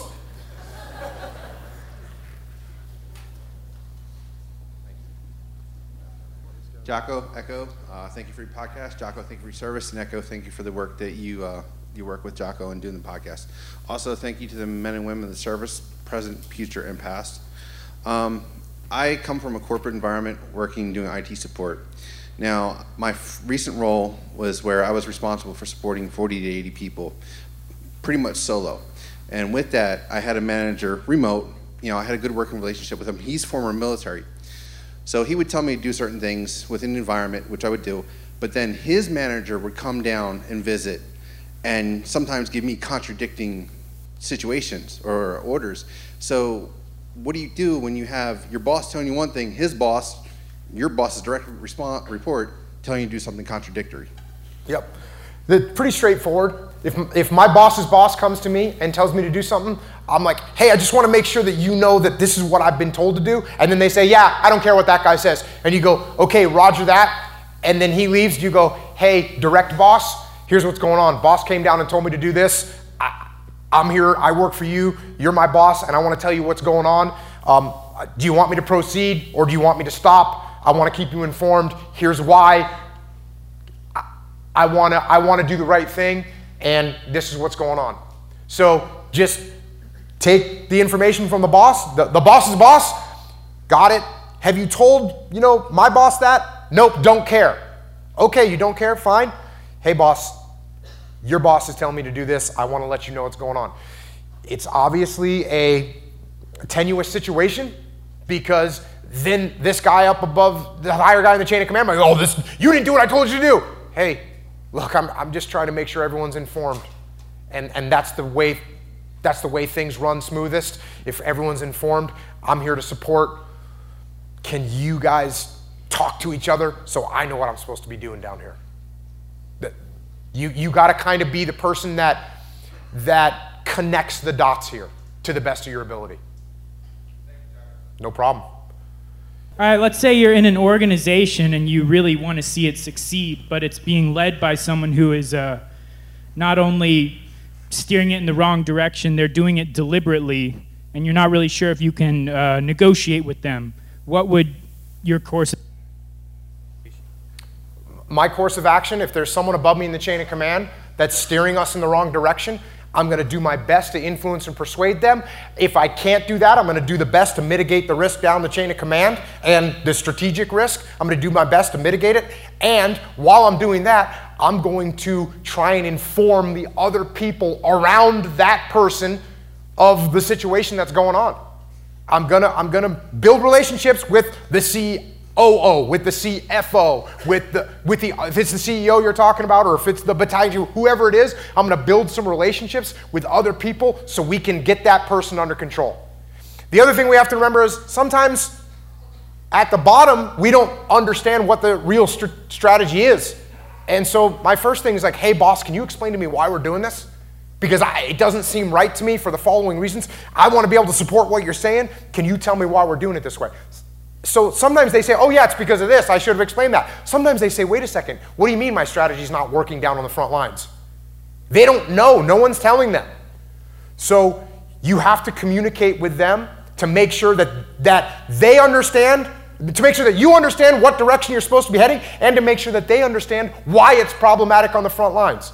If all of that fails and they're just telling you to be quiet, and they're moving forward in something that's going to really be detrimental to the organization, we got to start trying to figure out how to flank that person and building alliances with people that can try and get us going in the right way.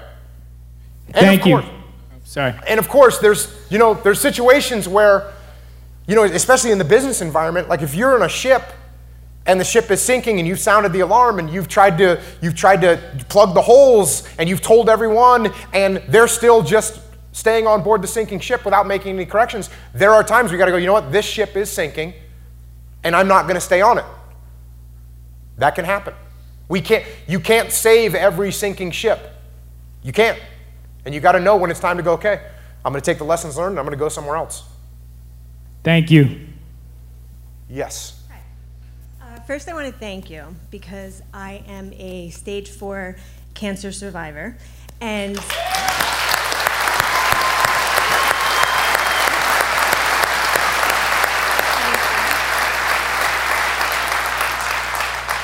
in my darkest hours that a lot of people can't comprehend, you were there with me.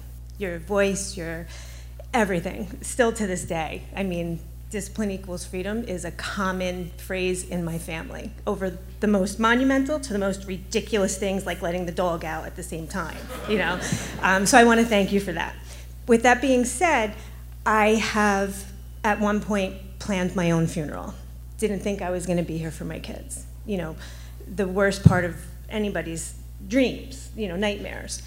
And then to be at the place where I am right now, and not knowing, obviously I'm young and what the future holds, nobody's naive, how you've been in those similar positions, just not health-wise, but facing death and everything else.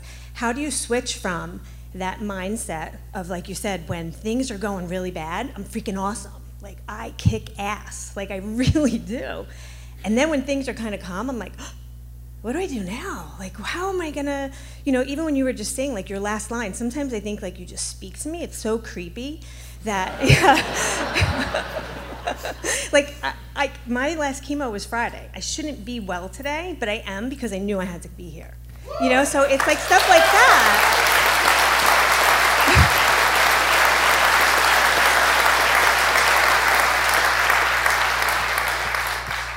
And then when you said that, at the end of your podcast that, I'm going to live life, I'm going to live my days. How did you get from that transition from, possibly, I don't know if I'm going to come out of this battle, I don't know if I'm going to come home, to, okay, I'm here, life's freaking great, let's party. And then in between, like, did you have any, how did you do it? How did you get from the darkest places to the brightest places, and then bring everything? My problem is I want to bring, I've learned my lesson. Like, I've learned what I had to have learned now. And now to bring it forward with me, but not to let it define me, if that makes sense. For me, and I actually gave this answer to Sam Harris, because Sam Harris said to me, Jocko, you talk about combat as your fondest memories, and the best thing that's happened in your life, it's the high point of your life, which is all true. And he said, but then you talk about war being awful. So which one is it? And I said to him, have you ever known anyone that has had cancer? Terminal cancer. And made it through? Have you ever known anyone that's happened to? And he's like, yes. And I said, when you talk to them, many times, they say, I'm glad that this happened to me. Number one, because it proved I could take it. Number two, it's better me than one of my kids. And number three, now that I know how dark it can get, I truly appreciate the light in the world. That's what combat is and was for me. That's what it was. It was dark and horrible, and I wouldn't wish it on anyone, just like you wouldn't wish cancer on anyone. But if I can give them a little knowledge, a little bit of a glimpse into what it is, just like when you stand up here, people clap. When you said that, people are clapping because they get to see a little bit of it. And they go home tonight and they think, oh, what about that girl? What about that girl? She's fighting. She's living. And I'm going to live too. Maybe that's why I had to have cancer. That's how I look at things now. I don't pretend to have the cognitive capacity to comprehend the mysteries of the world. But maybe you're right. And maybe you're here to let us know that it can get dark, but it will get light again. Absolutely. And thank you. Awesome.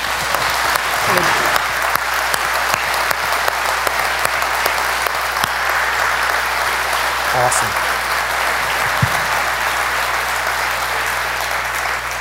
You. Yes. Hey, Jocko, thanks for being here.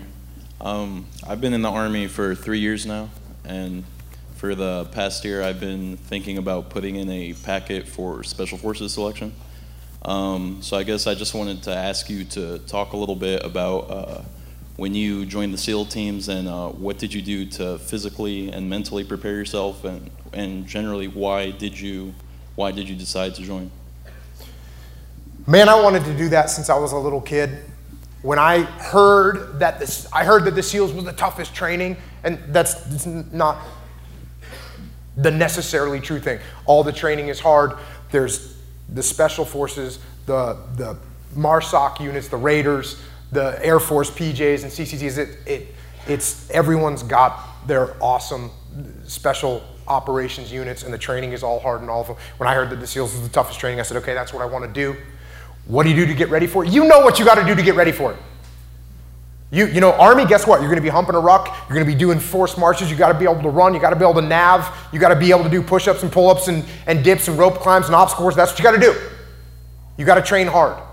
You got to train as hard as you possibly can.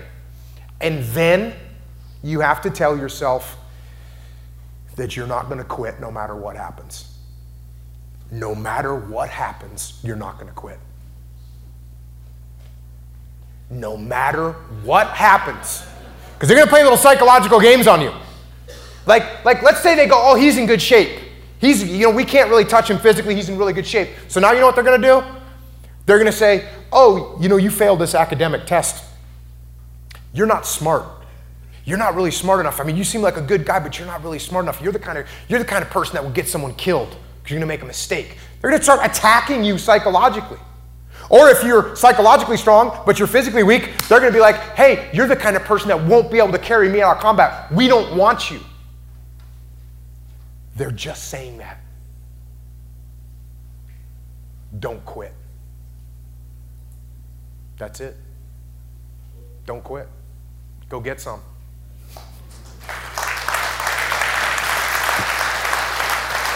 All right. I think one more. Yeah, we're looking. I want to have some time to hang out, sign books. We got to be out of here by 11. So we're getting close. Go ahead, man. Front row.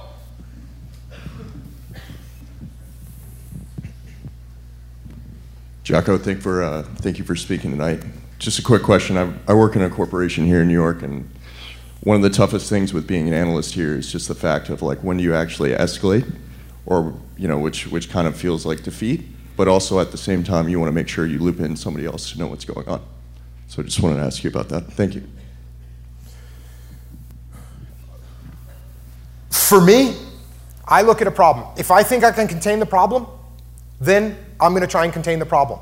I recognize and I weigh the risk of, if this is wrong, what's going to happen. Can I manage that? Can I control it? Can I absorb the impact of that? If I can't absorb the impact of it, then I know it's like, okay, I need to bring this up. I need to send this up the chain of command. If it's something that I know I can absorb the impact of and I can explain myself and it will be sense and it won't have been a strategic loss or a major error, then I'm going to try and hang on to it. And in the beginning, I'm going to err towards sending it up the chain of command. As I start to trust myself and I get better at my job, I'm going to hang on to more. But again, I'm always going to weigh, is this something that I can contain or I can absorb if it goes wrong? And if it's something that I can't, hey, I'm going to run it by somebody. So I think you just got to weigh that out. And once you weigh that out, make a decision and live with it. All right, go, one more. Here? Microphone? Anyone? Is there a mic right there?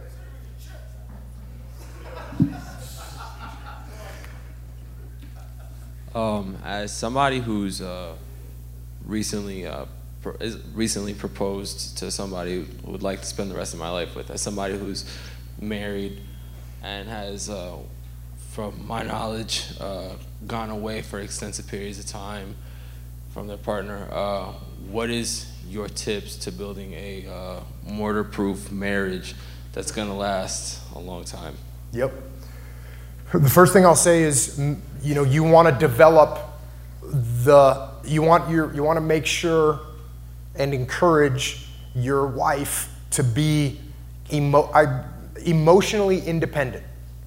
Emotionally independent, because there's going to be times when you're not around, and if they're dependent on you emotionally, you're not there, they're gonna be hurt, and they're not going to be able to handle it. So you want to help them build that resiliency where when you're not around, they know how to handle things independently, like the broken water heater and the flat tire. They can do that, and you go through those things. You build that confidence with them.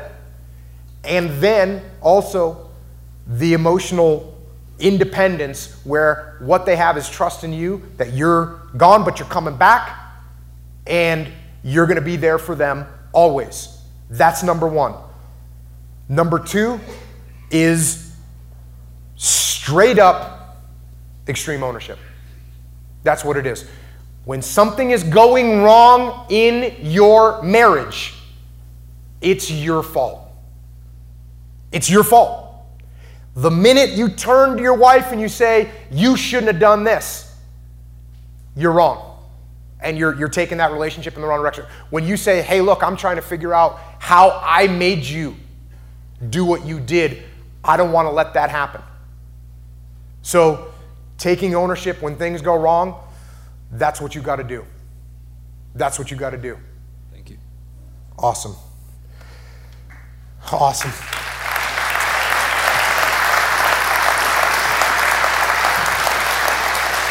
And with that, once again, I can't thank you all enough for coming tonight. And I know that you're just not here tonight. I know that if you're here tonight, you're here all the time. You're with us. You're supporting us. You're supporting everything that we're doing. You're supporting, you're representing with the store, with the Jocko store, with the Origin. You guys are in the game. You're getting the books, and most important, you're listening, and you're with us. And the podcast, it's a lot of work. It's a lot of work. A lot of work goes into it. But I get more out of it than anyone. I get more out of doing this than anyone. And the thing that drives me to keep doing this is not just what I get out of it, but also that you all are there. And that you all are listening, and that you all are sitting there with us. and that you guys are hearing the same thing that I'm hearing, and you're learning the same things that I'm learning. And I know that we're together. And I know that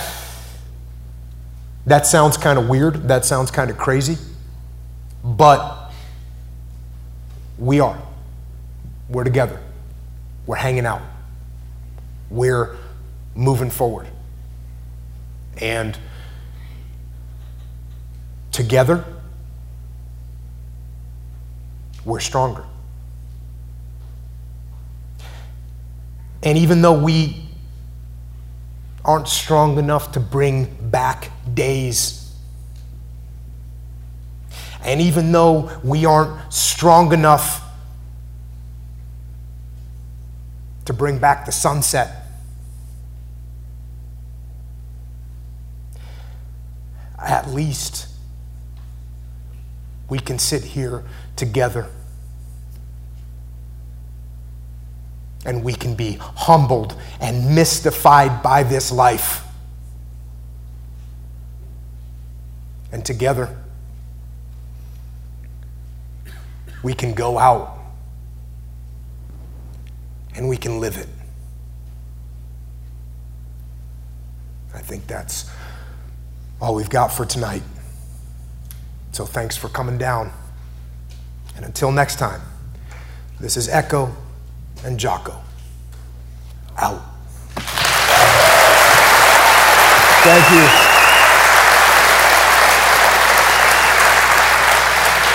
Thank you.